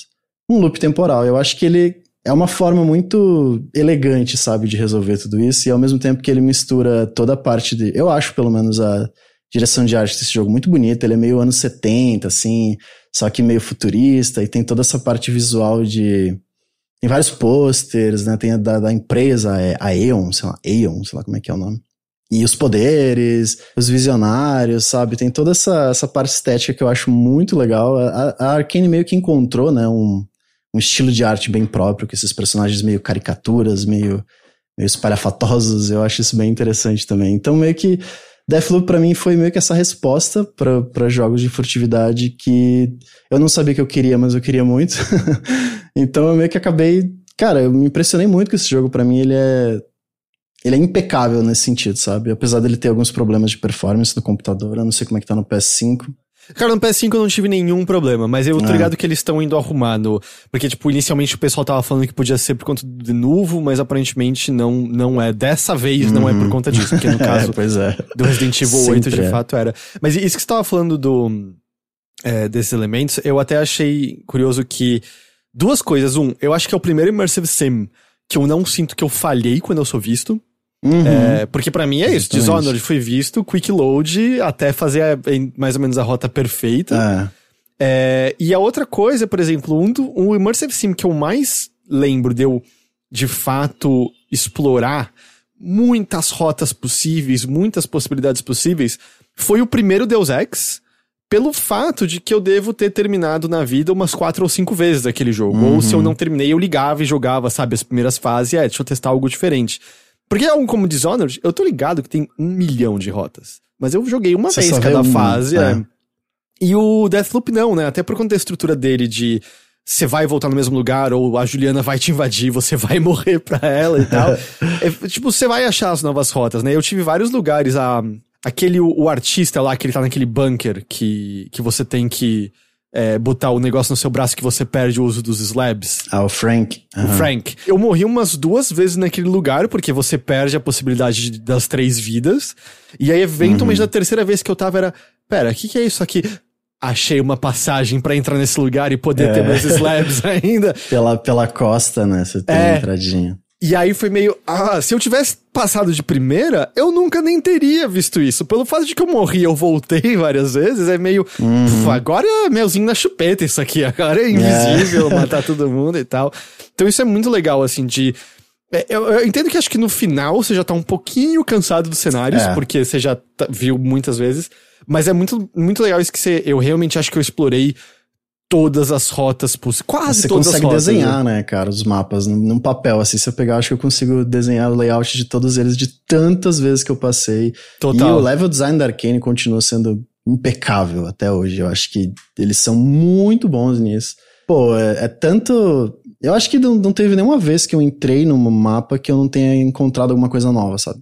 Fosse alguma informação boba de alguém que falou com alguém, ou fosse uma rota nova, uma passagem secreta, ou alguma bobeirinha, mas sempre tem alguma coisa interessante pra você explorar, saca? Eu acho que eles conseguiram criar uma densidade que eu nunca tinha visto antes em mapas tão pequenos, porque são mapas muito pequenos, né? São 4, 5 casinhas e um barranquinho aqui e ali, e eles conseguiram juntar tudo num lugar só que compreende muito bem o que eles queriam fazer. E eu acho que o marketing desse jogo é terrível, assim, toda a parte de mostrar como ele funciona e, né, toda a parte da ação. Eu acho que, cara, eu tava com o pé atrás antes do lançamento, que até, cara, por que a Arkane tá fazendo isso, sabe? Não parece coisa deles. E aí quando você joga, caralho, é Arkane isso aqui, tá tudo aqui. O que faz a gente perceber como, novamente, capitalismo, né? Como as pessoas que estão lidando ali com vendas, elas ficam provavelmente num impasse, assim, porque elas devem receber uma pressão de investidores, não, a gente tem que fazer esse negócio ser vendido como uma coisa de massa, uma coisa popular. E o que é popular? É Free Fire, é jogo de tiro competitivo, Então, o jogo tem que ter essa cara. Só que daí, tipo, é meio... Primeiro, é errado, assim, tipo, do ponto de vista de produto mesmo, porque você tá tentando vender o produto como se fosse uma outra coisa. Você não tá sendo transparente, você não tá sendo honesto, né, com o consumidor mesmo, com o público que vai comprar. E ao mesmo tempo você tá transmitindo uma informação errada. Eu acho que eu tenho interesse em jogar Deathloop, mas desde a primeira vez que eu vi, me parecia uma coisa super desinteressante. Tipo, não é pra mim esse negócio, sabe? Então, é bizarro, assim, porque, tipo, é uma galera que tá querendo vender, que tá querendo fazer com que esse jogo venda, para que ele atinja um público maior, só que, na verdade, você tá criando uma confusão, né? Tipo, a gente já viu essa história antes, né? Com o próprio Xbox One, que foi vendido ali com uma coisa e, de repente, virou outra coisa, né? As pessoas entenderam que, na verdade, aquilo que ele tá sendo vendido não era exatamente o que ele era de fato. O Brutal Legends, né, também é um exemplo. O Brutal Legends, verdade, né? Oposto. Mas lá, no caso, eles venderam como se fosse algo legal. E não era. Eu gosto. Mas parecia que era um jogo de ação em terceira pessoa, não um RTS esquisito. Pois é. Eu acho legal as ideias maluquinhas. Eu gosto das cutscenes. Eu quero a versão que eu só assisto Brutal Legends. Uma animação, né? Mas é foda, assim, tipo, eu odeio o fato de que é uma indústria que tá, especialmente essas empresas grandes, né, e elas estão sujeitas ao marketing, assim, tipo, o marketing é que vai decidir, e não o diretor do jogo, e não a equipe criativa. O marketing é um departamento separado, né? Outra coisa. Pois é, assim, é outra coisa, mas é que acaba definindo o que vai ser o produto, como o produto vai ser comunicado, percebido, né? Tipo, né? Percebido. E isso que é bizarro também, tipo, essa ideia de que é sei lá, o diretor do jogo parece que não tem muita decisão nessas horas, né? Eu até entendo que, assim, apesar de que na prática não é um jogo difícil de entender, quando você vai explicar a primeira vez é um pouco difícil, né? Porque são... ele é um pouco diferente da norma do Immersive Sim, porque ele tá pegando um pouquinho emprestado de outros gêneros. Mas eu acho que a essa altura a galera no geral tá entendendo mais que, você pode até jogar sozinho, você é um Immersive Sim e tal. Mas, Bruno, só pra ter noção, assim, você tá mais ou menos em que... bom, não que seja linear como você faz tudo, mas você tá mais ou menos em que momento, assim, da... Eu terminei ele com 28 horas. Ah, você terminou de fato, tá. Ok. Então, eu te perguntar, porque assim, eu adorei Deathloop, mas eu acho que é uma coisa meio inevitável, né, que quando você começa a jogar ele, as possibilidades parecem infinitas, né? Você fala, nossa, deve ter 30 maneiras diferentes de juntar os visionários e pra conseguir... E a impressão que eu tive é que no fim das contas tem um jeito, né, tem pra uma você forma. fazer. Tem uma forma correta, assim, que eu esperava que tivessem... Até tem coisas, por exemplo... o Alexis... Eu muito rapidamente achei um jeito de matar ele que eu consigo matar totalmente escondido, sem nunca ninguém me ver, assim. Relacionado à cerveja de chocolate, acho que tá ligado. Eu usei essa e a forma da música também. Eu descobri que tinha a música, mas acabei nunca usando, assim, porque funcionava tão bem o da cerveja que eu nem fui atrás de outras coisas. Mas assim, ele tem, né, essas pequenas outras formas de você... lidar com os visionários. Por exemplo, a moça do Havoc, a Fia, né? Eu nunca nem vi o ataque dela. Eu sempre peguei ela sem querer. A primeira vez que eu cheguei no lugar dela, ela tava de costas pra mim. Ok, matei. E aí eu tinha aprendido e eu nunca nem vi como é lutar com ela, assim. Eu vi o poder dela com o Charlie lá, os dois juntos. Eu tomei uma surra. O poder dela é muito apelo. Eu mexi a alavanca que tem pra mexer ali, sabe? Só que é ruim que não dá pra pegar os poderes lá depois. Isso, E aí, isso que só bateu um pouco, assim. Tem um jeito de fazer, e aí... E é meio isso, né? Não tem mais de uma grande maneira correta. Eu esperava que seria um pouco mais diversificado. E a outra coisa só também que eu senti tem muito segredinho. Por exemplo, o maluco da câmara do gás. Eu descobri como desligar o gás. Mas eu não descobri como abrir aquela porta. Eu não descobri se tem mais alguma coisa ali até agora, assim. Eu não consegui achar nada. Eu não abri aquele bunker que precisa de 3 códigos lá, por exemplo. Mas a impressão que eu tive é que, no geral, as recompensas dos segredos que eu descobri, tipo, resolver o quebra-cabeça é muito prazeroso. Mas volta e meia recompensa tá aqui mais energia pra dar permanência, ou tá aqui mais um trinket, eu não preciso de mais nenhum, sabe? Eu não tipo, tá aqui uma arma única, é legal a arma única, mas eu jogo furtivo também, assim como você, então eu não usava. Então eu só senti isso um pouquinho, assim, quando eu cheguei mais pro final, que era... As recompensas em si espalhadas pelo mundo não são as coisas mais interessantes do mundo. Eu acho que eu queria que fosse mais lore espalhada pelo mundo, mais do que qualquer coisa, sabe? Tem alguns momentos, tem uma cutscene com uma pessoa, não sei se você chegou a fazer uma dessas, tem uma cena que ela tá de noite e você tem que voltar no outro dia pra falar com ela. Às vezes tem alguns momentos assim que meio que, tem um cara que faz as máscaras e você meio que pode encontrar a loja aberta se tal coisa acontecer, né? Mas eu sinto que são mais...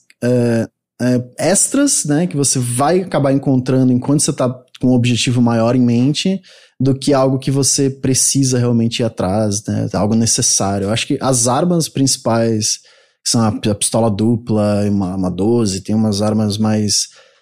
elas são, tipo... Douradas, né? Contra a Juliana não tem nem graça, o bagulho é muito importante. Mas fora essas, o resto realmente são coisinhas pequenas, mas foi algo que eu até terminei, eu não fiz essa parte da câmara de gás, que eu até tinha a habilidade de respirar gás e tal lá, mas eu não cheguei a voltar lá pra tentar descobrir o que era. E teve outro um cofrezinho embaixo de Up Down, o primeiro mapa lá. Da triangulação. Caverna, e tem a triangulação também, não fiz. Algumas coisas que eu simplesmente aceitei.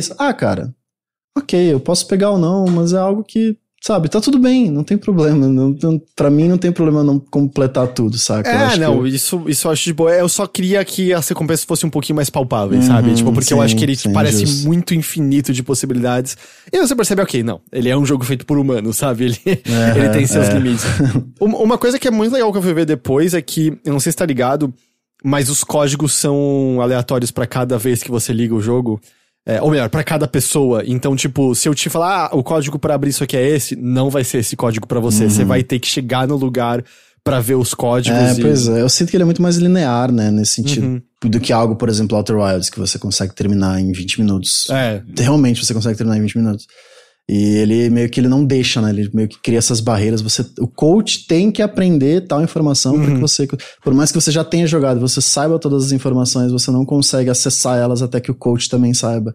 Isso meio que é algo que... Eu entendo a escolha. Eu gosto, eu não acho ruim, não. Pois é, mas eu acho que seria uma surpresa mais interessante se você, sem querer, acabasse ultrapassando alguns pontos, sabe? Tipo, eita, peraí, acabei encontrando uma informação que eu não tinha encontrado ainda, mas que sem querer acabei descobrindo, e ela meio que é algo que Outer Wilds faz o tempo inteiro, né? Sim. Você não tem uma forma de desbloquear informações, você literalmente aprende aquilo, e aquilo acaba sendo algo natural daquele mundo, porque você, né, aprendeu mesmo, não foi algo que foi desbloqueado, uma habilidade. Eu senti que o Loop podia ter dado essa liberdade a mais pra eles, mas ao mesmo tempo eu entendo que não, né, a gente quer fazer um jogo fechado e que você tenha todo mundo tenha a mesma experiência, né? Então, tudo bem. Eu acho que não tem nenhuma maneira de você resumir o processo pra juntar os visionários, né? Eu acho que você, no máximo, sei lá, por exemplo, se você... Não, eu acho que não tem, porque, por exemplo, você vai precisar de um código pra abrir um cofre que vai te dar informação de tal lugar, e esse código é aleatório toda vez, então você vai ter que ir no lugar onde tem o código e tal. Não tem muito como você pular etapas, eu acho. Eu posso estar enganado, mas eu acho que não tem como. No máximo, por exemplo, o prédio que pega fogo. Você pode já saber disso de antemão e prevenir lá no primeiro momento do dia, mas não tem muito muito além disso, assim. É porque todas as informações dependem de outra informação, né? Não tem nada que você consiga acessar direto. E isso acaba meio que culminando no fim nessa questão que você falou, de que só existe uma solução para aquilo, e é meio que o resultado disso, sabe? Porque você precisa que o visionário tal, depois de você fazer tal, que ele esteja em tal lugar na hora tal. Então, tipo, meio que acaba limitando esse escopo no fim. Mas, como é o final, eu acho que não chega a ser um problema pra mim. Eu acho que, tudo bem, eu entendi, eu já saquei qual que é o plano. Eu senti que aquele plano foi descoberto por mim, de certa forma, por mais que o jogo seja bem guiado nesse sentido, né? Eu acho que, no fim, eu consegui deduzir essa parada até um pouco antes do jogo me dizer, né? O jogo dá a quest, finalize o jogo. É meio que isso, né? Ele te dá uma quest no final, termine o jogo fazendo isso. Aí, ok, mas eu já sabia disso, jogo, sim. pô. Você não precisava dizer. Eu acho que, sei lá, muitas pessoas compararam com Hitman, e eu acho que tem semelhanças, mas não é tipo Hitman que tem. Tá aqui várias maneiras de você, sabe, guiar essa pessoa pra esse negócio aqui. Mas eu acho que as historinhas que você encontra, assim, uma que eu encontrei que eu achei divertida é que tem um cara tocando guitarra acho que é Freestyle, se eu não me engano. No Rochedo, né? E ele, se você não mata ele, quanto mais progride o dia, melhor ele tá tocando guitarra, sabe? No final ele tá...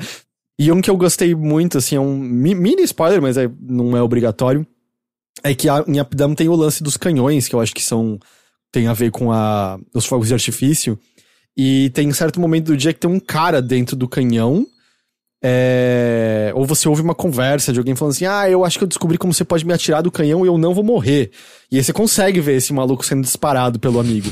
Mas aí se você vai antes e mata o amigo antes dele ser disparado pelo canhão, você mata o cara do canhão e tem um trinket que eu não encontrei em nenhum outro lugar, que diminui o seu dano por queda. Faz sentido. Legal. Então tem essas pequenas coisinhas, assim, que são divertidas nele.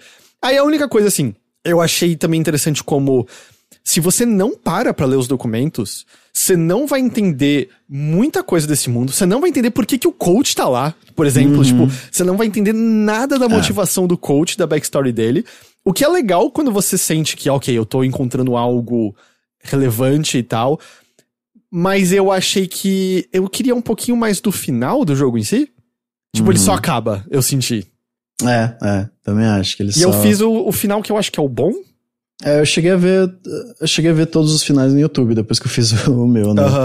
Mas acho que são todos muito parecidos, assim, né? Como ele termina, assim, abruptamente. Eu fiz o necessário pra quebrar o loop. Isso foi o que eu fiz. Eu também. E aí é só meio... acabou. E eu queria um pouquinho mais do coach da Juliana nisso, sabe? Eu queria um pouquinho mais ali, assim. E a Arcane, eu não terminei Prey. Mas Dishonored tem o mesmo problema. Eu sinto que os Dishonored acabam só. Quando você chega no final ali, é só... acabou. Eu não acho a história, assim, principal de Dishonored nada especial, nada incrível, não, né? Eu acho que tá justamente nessa construção de mundo e nesses documentos, de certa forma, que você encontra pelo mundo, que meio que te ambientam no lugar, né? Que tal a parte mais interessante de Dishonored pra mim, não na conclusão, nem nada do tipo. Eu acho até que tudo bem, sabe? O final ser meio... Ok, acabou, vamos lá. Vida que segue. Acho que ele tem muito mais pra falar durante do que no seu encerramento em si, né? O caso do Deathloop. Mas eu entendo também que é meio frustrante você meio que... podia ter algo mais aqui. Eu queria só, sei lá, eu queria um pouco mais do coach, sabe? Porque ele... Eu gosto do coach, mas ele é mais estilo do que substância. Sabe? Eu acho que é o lance dele, assim. Eu amo a interação entre ele e a Juliana, assim. É muito divertido, cara. Os dubladores são ótimos também. E eu preciso... É que esse aqui eu não posso falar porque é spoiler, mas tem umas falas meio... Sei lá, acho que ele puxa uma fala aleatória quando você encerra o dia e quando ele tá começando uma área. E aí teve uma revelação, né, que rola em certo momento. Só que aí tocou uma dessas falas que pode tocar em qualquer momento que... Colt, você não devia ter dito isso diante da revelação que rolou ali, sabe? Eu acho que você consegue imaginar o que... Eu só, ok, eu tô ligado que isso não foi planejado, mas Colt, cara, tá muito errado isso aqui. Tá muito errado. Tá muito, muito errado. Mas assim, apesar desses pequenos pesares, eu adorei Deathloop. Eu adorei Deathloop, assim, foi muito, muito gostoso. Eu até tava pensando em voltar pra tentar, acho que talvez caçar uns troféus, porque... Só pelo fato de que eu queria jogar mais, não pelo fato de eu ligar pra troféu. A única coisa é que eu queria brincar mais com a Juliana, e aí acabou minha PlayStation Plus. E eu não tô nem um pouco interessado em assinar mais PlayStation Plus no momento com o valor dela. Então... Invadir é muito divertido também. Eu acho que o gameplay dele é muito bom, né, cara? Não sei se você acha isso também, mas foi a primeira vez que eu errei no stealth, né? E foi um momento de, ok, eu tenho que resolver isso na bala, porque não tem quick load aqui. Então, tipo, caraca, eu fiquei meio surpreso. Caraca, é muito bom de jogar também. É muito gostosinho o gameplay dele, né? Eu acho que é muito mais viável, né, do que nos outros jogos. Tem mais opções também, né? Mas você fala, não acho que é só sobre... Não é só sobre furtividade, não é só sobre se esconder. Você não é tão frágil, né? Se você quiser, você realmente pode jogar ele como um jogo de ação e tudo bem. Eu só acho que eu joguei no console, não no PC. E assim, porra, o aim assist dele cara, tá ligado? É o lance quando você mira, é tipo Call of Duty, sabe? Que gruda no inimigo. Na cabeça. Então assim, funcionou, porque, por exemplo, na festa, porque eu acho que isso, tipo, você sempre encerra na festa, você sabe disso, assim, não, desde o começo do jogo você sabe. E eu fiz o Alexis furtivo, mas aí chegou a Juliana. E aí eu matei ele e a Juliana, a festa inteira me viu. Sim. E aí virou eu com metralhadora nos corredores, enfrentando aí a burra do jogo, que eu acho que de propósito burra, sabe? Pelo fato ele até menciona isso, né? A gente não escolheu as melhores pessoas pra ficar no loop. Tem um documento no comecinho. Até porque, como não tem quick load, quick save, se fosse mais inteligente do que isso, ia ser meio frustrante, eu acho. E assim, foi a coisa mais deselegante, porque pela primeira vez eu pude passear na mansão inteira de boa, porque eu literalmente matei todo mundo daquele lugar, sabe? E deu certo, tipo, eu nunca... Nem que tem arma de fogo, só tem o disparador de dardo no Dishonored, não é? Ou tem arma de fogo? Eu nem lembro. Tem granada. Tem granada, tem uma pistola. Tem algumas armas, mas é bem limitado. Pra você ver, assim. eu nunca nem usei nada disso no Dishonored, assim. Eu acho que é mais viável, mas não é como se eu não consigo falar, puta, é um puta jogo de tiro, sabe? De maneira nenhuma. E aí eu quase não joguei com a Juliana, porque como eu queria focar na campanha... E aí acabou minha PS Plus, e aí... Já era. E o Hilker perguntou se o gatilho trava mesmo no PlayStation 5. Sim, que é uma coisa que já teve em outros jogos, mas assim, a mecânica de travar a arma, puta, aconteceu comigo 3 vezes no jogo inteiro. Só as primeiras, né? Depois você pega as melhores armas, não trava mais. E como eu fui na furtividade quase sempre, eu quase nunca disparei as armas ruins. Então, não foi uma coisa que eu encontrei muito, assim. Mas puta jogo, assim, eu acho que vale demais a pena o Deathloop, assim, eu gostei muito dele.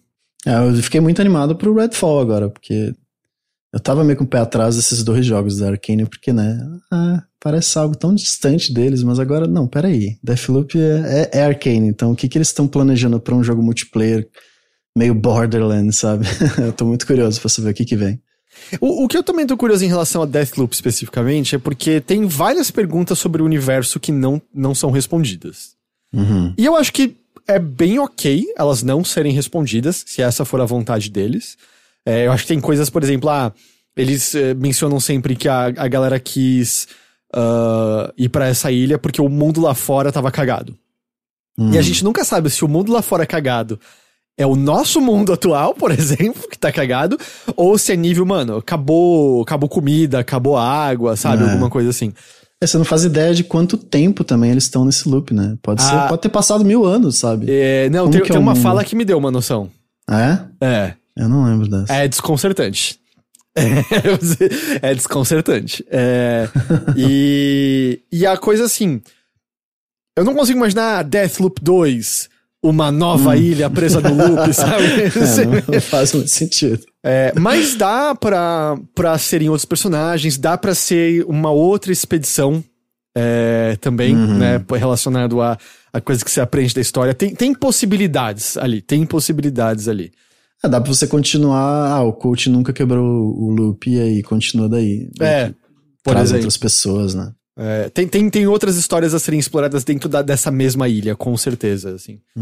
Mas eu fico mais animado em, vamos ver o que eles têm além, né? Tipo, não uma continuação, não nada do tipo. Eu quero... Deathloop foi uma surpresa que eu não esperava e eu acho que é a Arcane meio que se reinventando, então Sabe, tudo bem, deixa pra lá, Deathloop, vamos pro próximo, quero saber o que vocês têm, quais ideias vocês têm pro próximo. Mas é porque eu acho que...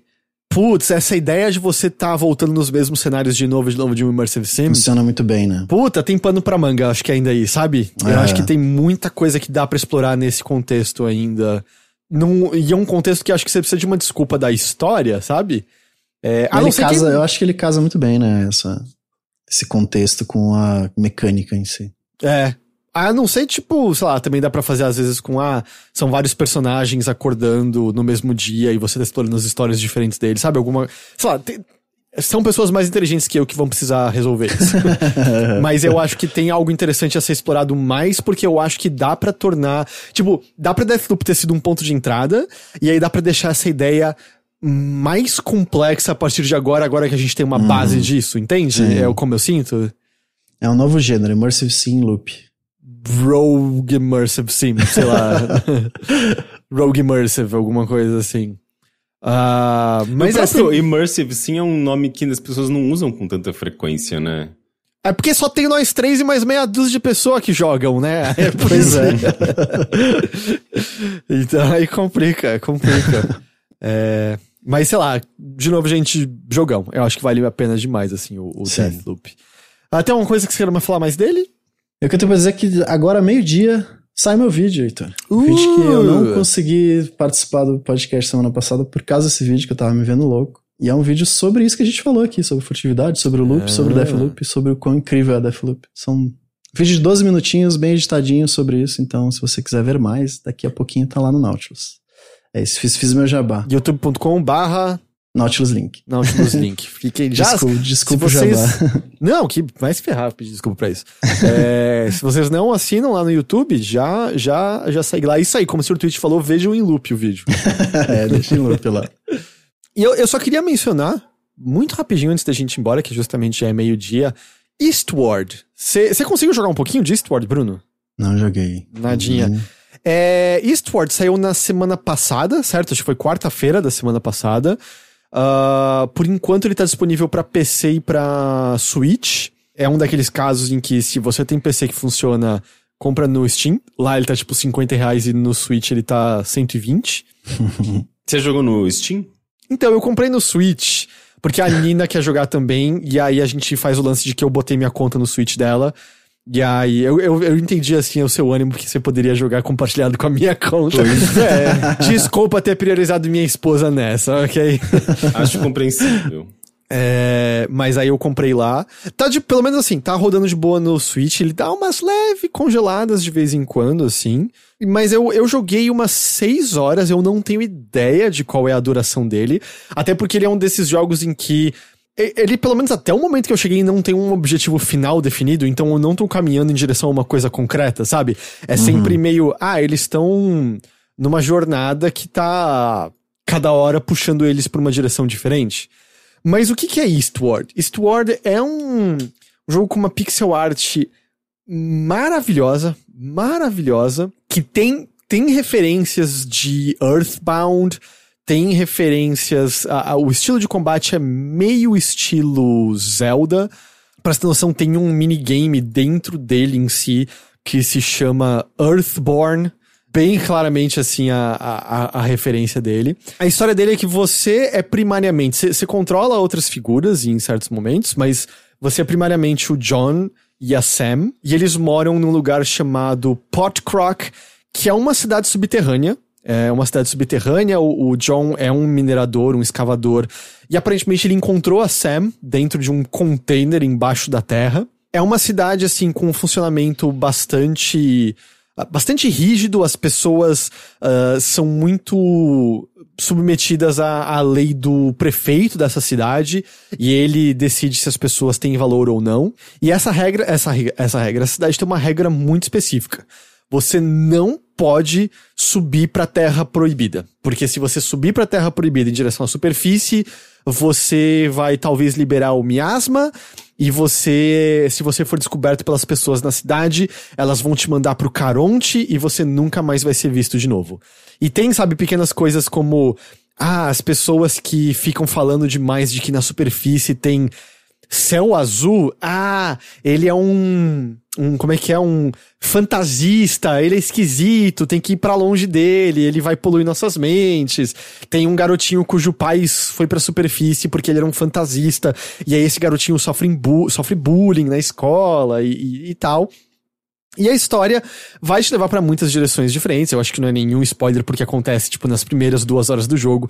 Mas é claro que você vai pra superfície, ver o que está ali, descobre o que tem lá em cima e tudo mais. E como eu falei, assim, a história não é que eu tô... e o nosso objetivo é impedir o miasma. Não, assim, até essas horas que eu joguei, essas 5, 6 horas que eu joguei, ainda tá sendo muito uma jornada do John e da Sam... em que eles estão meio que sendo puxados de uma direção a outra por conta de uma série de eventos que às vezes saem do controle, às vezes uma série de eventos causados pela Sam, porque a Sam é uma criança muito energética e muito curiosa, e por algum motivo ela diz que ela tem lembranças claras da superfície. Ela diz, não, é verdade, lá em cima tem céu azul e tem grama verde. E é tipo, mas como é que você pode já ter estado na superfície? Você é uma criança, eu te encontrei num container aqui embaixo, que história é essa exatamente?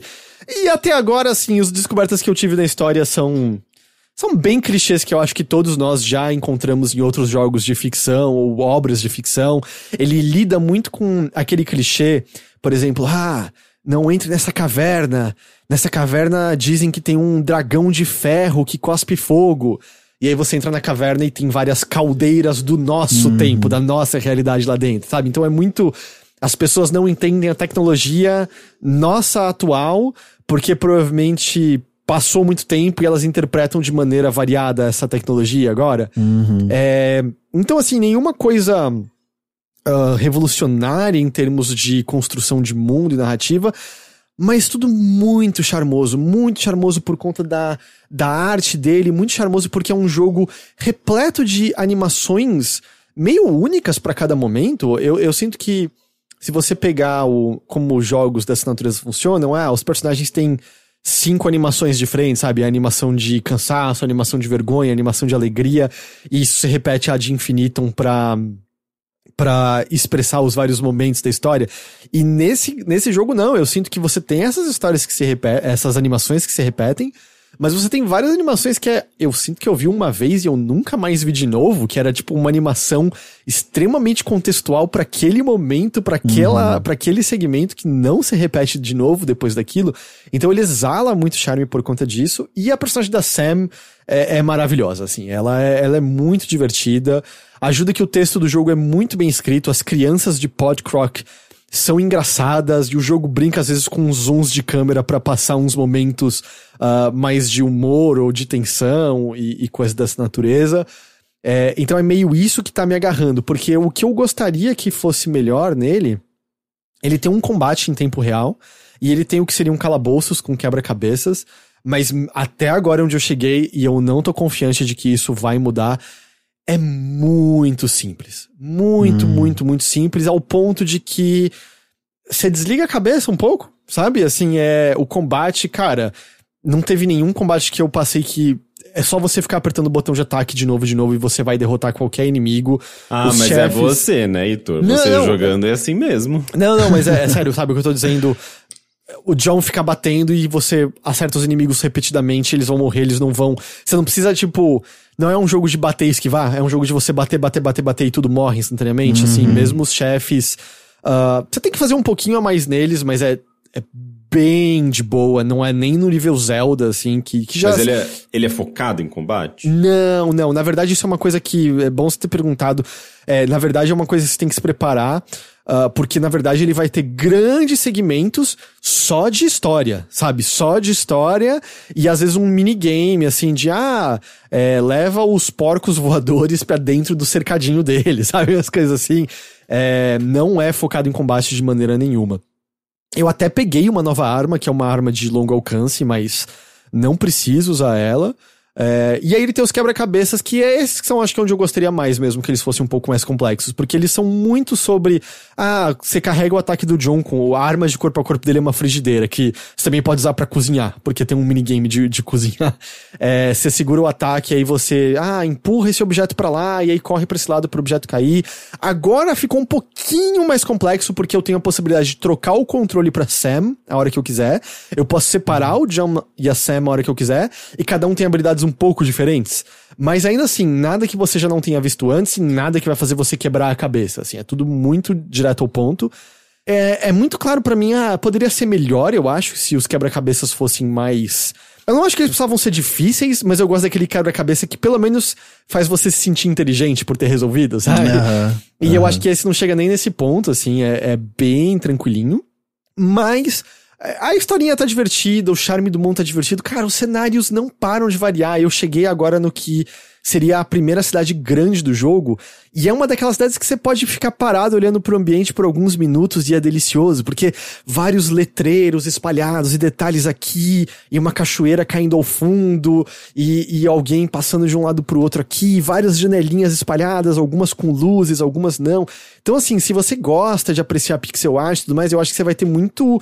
Vai ser um deleite parar e ficar apreciando o ambiente e tá aos poucos aprendendo mais do mundo. Até porque uma coisa também que eu acho que ele faz, até me lembrou quando vocês estavam falando de True Colors, eu acho que tem um pouquinho essa característica, que é muito normal, sei lá, NPC desses jogos, tem 4 bonequinhos que se repetem, sabe, por todo o jogo. E não, cada NPC desse jogo é único.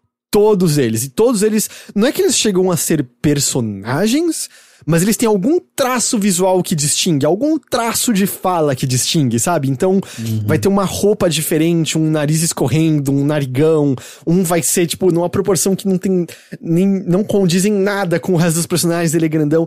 Então, é muito charmoso você conversar com todos eles, porque todos eles são diferentes um do outro, assim, os desenvolvedores nunca deram copiar e colar no sprite criado ali pra aquele personagem, e todos com animaçõezinhas próprias. Então eu acho que tudo isso segura bastante, assim, de um jogo que, a história tem seus clichês, o combate é bem qualquer coisa, os quebra-cabeças não são a coisa mais incrível do mundo, mas ainda assim eu acho que ele exala muito charme, e se você sente que eu acho que eu gosto disso num jogo, eu acho que você vai gostar dele, porque eu acho que isso ele tem aos montes, sabe?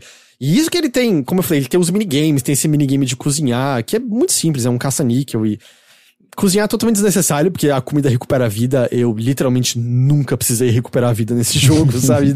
Não tem esse desafio. Ele tem todo um minigame que você joga o Earthborn nele, que é um Dragon Quest, com combates por turnos, e level up, e magia... E aí você pega umas moedinhas no mundo e faz um gacha, e esse gacha te dá novas coisas dentro do Earthborn, sabe? Te dá mais itens pra usar lá dentro, te dá chaves pra usar lá dentro e coisas assim. Então ele tem muita coisinha, assim, muito divertido, muito gostoso. Minha recomendação, de novo, fica no Steam, porque lá tá 50 conto, eu acho um preço bem mais acessível, mas tá no Switch nesse momento também. Eu acho que só saiu pra essas duas plataformas, deixa eu conferir.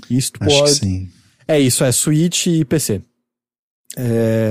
Mas eu acho que ele vale a pena. Eu quero continuar nele. Não sei, como eu falei, não sei qual é a duração exata, não sei... não sei pra onde a história vai, porque uma coisa curiosa dele, a cadência dele é um pouquinho estranha. Tem horas que nesse começo, por exemplo, teve horas que era muito, muito tempo de diálogo e minigames, e eu queria me dar um pouquinho mais de... Vamos em frente.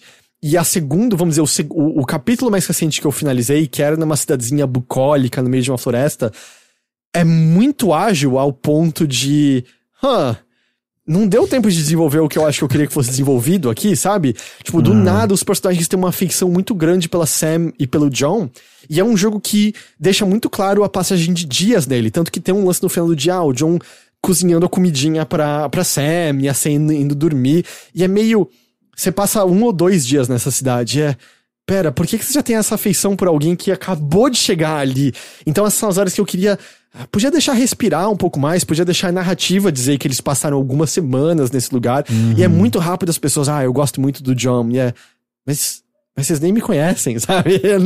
Não deu tempo disso, assim. Então ele tem essa cadência, assim, que eu gostaria que fosse um pouquinho melhor executada, mas eu acho que é um bom jogo. Eu acho que tem charme aqui, assim. Não acho que é absurdo, não acho que é tipo, caralho, a gente vai estar no final do ano botando ele entre as melhores coisas do ano, porque eu acho que esses probleminhas volta e meia me afastam, me retiram da narrativa um pouco mais do que eu gostaria, assim, mas eu acho que é um bom jogo. Tudo que eu tinha visto sobre ele parecia meio que indicar isso já, sabendo. Eu olhava e falava, parece simpático, bonito, mas eu não esperava muito mais nada disso, sabe? Porque, tipo, olhando mesmo, assim, gameplay, tudo era bem familiar, né? Tudo era bem convencional, de certa forma. Então, eu não tinha nenhuma grande expectativa, mas ele sempre me pareceu ser muito bonito. Porque eu achava que podia ter uns calabouços mais à la Zelda, sabe? Por exemplo, mas não é o caso. E uma curiosidade, né? Ele, infelizmente, não tá traduzido pro português. Ele tem um inglês bem tranquilo, tá? Então eu acho que até pra quem tá praticando, ou mesmo quem acha que tem um nível intermediário, eu acho que dá pra jogar. Mas aí quando eu tava jogando ao vivo, apareceu o social media da Chucklefish na live. E aí o pessoal do chat começou a conversar, a gente falou algumas coisinhas e tal, porque o pessoal no chat na hora tava, pelo amor de Deus, traduz pra português, e também, tá muito caro no Switch. Duas coisas que o social media falou, dizendo, a gente não tem controle sobre o preço. Eu achei meio estranho isso, porque a Chucklefish é distribuidora, e a distribuidora, até onde eu sei, é quem determina o preço do jogo. Tanto que Axiom Verge 2 é barato no Switch, por exemplo. E a outra coisa que foi dita, e essa eu acredito, mas eu só acho que é uma metodologia curiosa, é que disseram que eles determinaram as línguas para as quais o jogo foi traduzido de acordo com o número de wishlist no Steam. Então, seria que não houve pessoas do Brasil o suficiente que botaram o jogo na wishlist para eles verem se havia interesse no Brasil. Beleza, a gente sabe que tipo, o wishlist é uma métrica que eles usam muito para isso. Eu só acho que vira uma coisa de um pouco profecia autoconcretizante, porque, beleza, não houve brasileiros interessados o suficiente pro jogo ser traduzido em português. Mas agora o jogo não tá traduzido para português, então a quantidade de pessoas que vão estar interessadas em comprar diminui por consequência, porque não está na nossa língua e torna-se inacessível. Então é meio curioso porque agora mesmo que eu acho que vai ter uma barreira maior para as vendas, sabe? Para um jogo que é um RPG e tem muito diálogo, sabe? É bastante conversa o tempo todo. Então achei curioso, assim. Eu entendo que eles têm que usar alguma métrica que seja e acho que a Chucklefish não tem necessariamente rios de dinheiro. E é um jogo, como eu falei, com muita conversa para ser traduzida e nossos tradutores têm que ser bem pagos. Mas sei lá, meio... É curioso, sabe, que essa tenha sido a escolha, assim, porque agora, então, que eu acho que não vai ser traduzido mesmo, que eu não sei como vai ser a escolha das pessoas em comprar um jogo que... Mas isso sempre pode, eventualmente, ser aplicado depois, né? Muitos jogos chegaram também sem legenda em português e eventualmente ganharam, como foi o caso do Disco Elysium. O Disco Elysium, por exemplo, né, que também é um jogo bastante baseado em texto, né, então essa possibilidade sempre está aberta. Vamos ver. Segundo o Álvaro, alguns jogos da própria Chucklefish ganharam tradução depois, então é uma possibilidade. Olha, ele citou Chasm e Time Spinner, não tinha tradução antes. É um jogo com muito mais diálogo do que o Chasm, por exemplo, assim. Sei lá, achei chamativo, sabe? Porque, tanto que tinha algumas pessoas na hora que estavam na live falando, tipo, puta, será que isso significa que eu tenho que comprar pra ter interesse? E pode até ser que eles vejam, muitas pessoas no Brasil compraram, mas eu não acho que essa tem que ser nossa obrigação, sabe? Eu acho que eles que têm que fazer algo que nos anime a compra. E então, assim, eu não acho que é nosso dever botar dinheiro pro jogo eventualmente ser adaptado pra nossa língua. Eu acho que o dever deles vai muito da percepção deles, tipo, olhando fóruns, né? De quando um jogo chega assim em português, é muito comum você entrar, por exemplo, nas discussões do Steam e a galera encher as discussões do Steam lá pedindo uma língua específica, sabe? Então esse tipo de coisa, ou mesmo em redes sociais, né? Esse tipo de coisa, eu acho que eles acabam percebendo pra tomar essas decisões, né? Sim, o que eu estou dizendo, sabe, eu não acho que tem que ser sua obrigação botar dinheiro pra, tipo, tomara que traduzam. Eu acho que tem que ser o contrário. Eu acho que traduzam pro português pra mostrar que você se importa conosco, com o nosso mercado, e aí a gente compra, sabe? Eu não acho que a ordem, pra mim, tá muito errado, assim, da primeiro você dá a grana e talvez eles traduzam. Não, vai se fuder. Traduz aí, sabe? Eu quero jogar na minha língua. Mas enfim, é trabalho, investimento, nem sempre você tem grana justo. pra tudo. Ainda mais que é um estúdio chinês. Eu não sei necessariamente qual que é o tipo de financiamento que eles têm, quais são as dificuldades que esse estúdio chinês tem pra traduzir pro português. Mas isso seria a Chucklefish, né? Investimento da Chucklefish, não do estúdio. Então, mas nem sempre é assim, né? Não sei como que é o contrato da Chucklefish, eu não sei necessariamente se eles fizeram um financiamento de tudo. Tem detalhes aí de desenvolvimento que não tem um padrão, digamos assim, né? Então, não sei necessariamente como que funciona pra esse caso. Mas eu acho que existindo uma pressãozinha, assim, não digo nem pressão no sentido... É que pressão é uma coisa meio negativa, né? Às vezes, mas tipo, existindo essa demanda por conta de uma comunidade brasileira, né, pedidos ali em redes sociais, eu acho que eventualmente eles podem desenvolver. Acaba sendo um caminho mais comum até para esses jogos que chegam sem um português, né? Aliás, tem isso, né? É um estúdio de Xangai, né? Eu não sei se eles... Como, sei lá, por exemplo, como o Dodgeball Academy, eles escreveram antes em inglês e tal, mas porque assim... Eles falaram que eles pensaram no jogo em inglês, e a versão brasileira, por exemplo, é traduzida do inglês, o que é uma loucura. Não, peraí, isso é o Dodgeball, você tá falando. É o Dodgeball Academy. Não, então, esse que eu tava dizendo, eu não sei se esse jogo fez como Dodgeball, mas assim, o texto em inglês tá muito bom, é cheio de personalidade, tem sotaques diferentes e tal, então assim, eu não sei se o estúdio já tinha pensado nisso, ou se foi um trabalho de localização primoroso pro inglês, né, porque óbvio... Adoraria que eu pudesse, mas eu não tenho como avaliar o mandarim. Adoraria poder analisar o chinês simplificado. Bastante nuance, né, pra você localizar assim, não é fácil.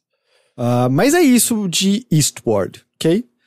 Eu acho que vale a pena com essas ressalvas. Legal. E é isso, então a gente vai chegando ao final. Bruno, muito obrigado por ter vindo aqui conversar com a gente hoje. É uma honra sempre estar aqui. Pode chamar quantas vezes quiser que eu tô aí. Beleza. Agora faz o jabá completo agora. Onde as pessoas podem te encontrar as coisas do Nautilus, diz tudo. Então pra quem não me conhece, eu sou o Bruno. Eu faço vídeos e lives e podcasts no Nautilus. E a gente tem um canal no YouTube, youtube.com/nautiluslink. A gente posta vídeos toda semana, tem análise, tem janela indie, tem vídeos especiais, tem um monte de coisa maluca. A gente faz live em twitch.tv/nautiluslink todos os dias. A gente joga jogos antigos, jogos lançamentos aí. É mais o Lucas e o Henrique, que às vezes eu não tenho tanto tempo de fazer live, mas eu tô tentando. Eu tô jogando Silent Hill, jogando a série inteira que eu nunca joguei, são ótimos jogos ainda. E a gente tem o Café com Videogames na segunda-feira e o Periscópio na quinta-feira, segunda-feira de manhã e quinta-feira de noite, que são podcasts, um sobre notícias e outro sobre os jogos que nós estamos jogando. Então você pode acompanhar no feed, você pode acompanhar em live também, que nem aqui. E é basicamente isso. Entendi. Henrique. Muito obrigado pela sua companhia. Muito obrigado.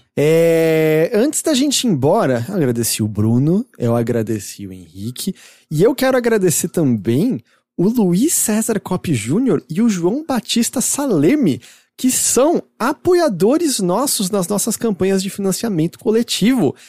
Para quem está ouvindo aqui e não está ciente, o Overloader existe em grande medida, né, por conta do apoio da sua comunidade, apoio com amor, com audiência, mas também apoio financeiro.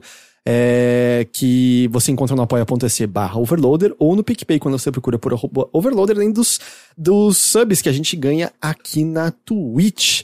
A gente tem uma campanha toda reformulada de mais ou menos 1 mês e meio pra cá. A gente tem um bilheteria exclusivo para assinantes, o episódio mais recente saiu ontem. E aí, se você quiser ter acesso a esse episódio, a esse podcast exclusivo ou a grupos fechados do Discord, onde, por exemplo, tem sorteio de keys de jogos. Inclusive, eu vou começar um sorteio daqui a pouco. É só você assinar a gente, R$12 ou mais, ou Tier 2 ou mais, te dá acesso ao podcast. E R$6 ou mais, ou Subprime ou Tier 1, você consegue acessar esses grupos fechados e ter acesso a esses sorteios de jogos ali. Então, se você ainda não eu convido você a ser um apoiador do Overloader, porque faz toda a diferença do mundo pra gente. Até porque não é fechado para apoiadores, mas é graças a esse financiamento que a gente pode fazer coisas como Primeiro Contato, que teve novo episódio publicado ontem. Sim, um novo episódio, o episódio 8, que eu já disse que é um dos meus favoritos. Ele dá continuidade ao cenário todo ali de localização de jogos que eu apresento no episódio 7, né? Que é basicamente o começo da localização de jogos no Brasil. E enquanto o episódio 7 é meio focado nos perrengues e nas dificuldades e nas dublagens meio cagadas, digamos assim, daquela época por conta de dificuldades, problemas e fato de que aquele cenário ainda não estava 100% profissionalizado. O episódio 8 é mais focado nos jogos que deram muito certo, né, nas grandes dublagens, em especial do Grim Fandango. Então tem ali histórias de bastidores da dublagem de Grim Fandango e como essa dublagem ela reverbera até hoje, né? Então é um episódio que ele termina com uma história de um pai e um filho que jogaram na quarentena o Grim Fandango e essa dublagem ela ficou muito... virou um código ali entre esse pai e filho e o filho no meio da quarentena ele decide dar de presente pro pai, que ele não podia sair de casa, ele decide dar a voz do Glottis pro pai, uma mensagem do Glottis, que é um personagem de Grim Fandango, uma mensagem gravada pelo ator que fez o Glottis. Ele grava e manda essa mensagem pro pai. E é uma história super bonita. É um episódio que você vai chorar. Eu ouvindo esse episódio, eu já chorava escrevendo, assim, o roteiro. Quando eu via pela primeira vez, eu entrei em prantos, assim. É uma história super bonita, especialmente quando a gente considera pandemia, esse contexto. Essa coisa mesmo que a gente tava mencionando do True Colors, né? Do Life is Strange, assim, tipo, essa desconexão entre as pessoas. E uma história super calorosa, super humana, assim, tipo, que resgata um pouco de fé na humanidade, envolvendo a dublagem de um jogo, sabe? É super legal, é um dos meus episódios favoritos. Eu recomendo que vocês ouçam e indiquem pra outras pessoas. Beleza! Eu tava muito ansioso por esse episódio, eu tô acompanhando e tem que parabenizar porque tá impecável. Toda a narrativa, a edição, as músicas, as entrevistas, as partes que você linka com artigos de jornal e tem uns momentos que puxa pra aquela época. Então, cara, parabéns, tá impecável esse podcast. Valeu, parabéns mesmo. Obrigado. Mas é isso, então a gente vai ficando por aqui. Bruno, mais uma vez, muito obrigado. Eu que agradeço. A todos que nos acompanharam, todos que nos ouviram, a gente agradece demais pela companhia e pela audiência de vocês. A gente espera que vocês tenham gostado e a gente vai se ver de novo então na semana que vem em mais uma edição do Mothership. Até lá. Tchau. Valeu. Tchau, tchau.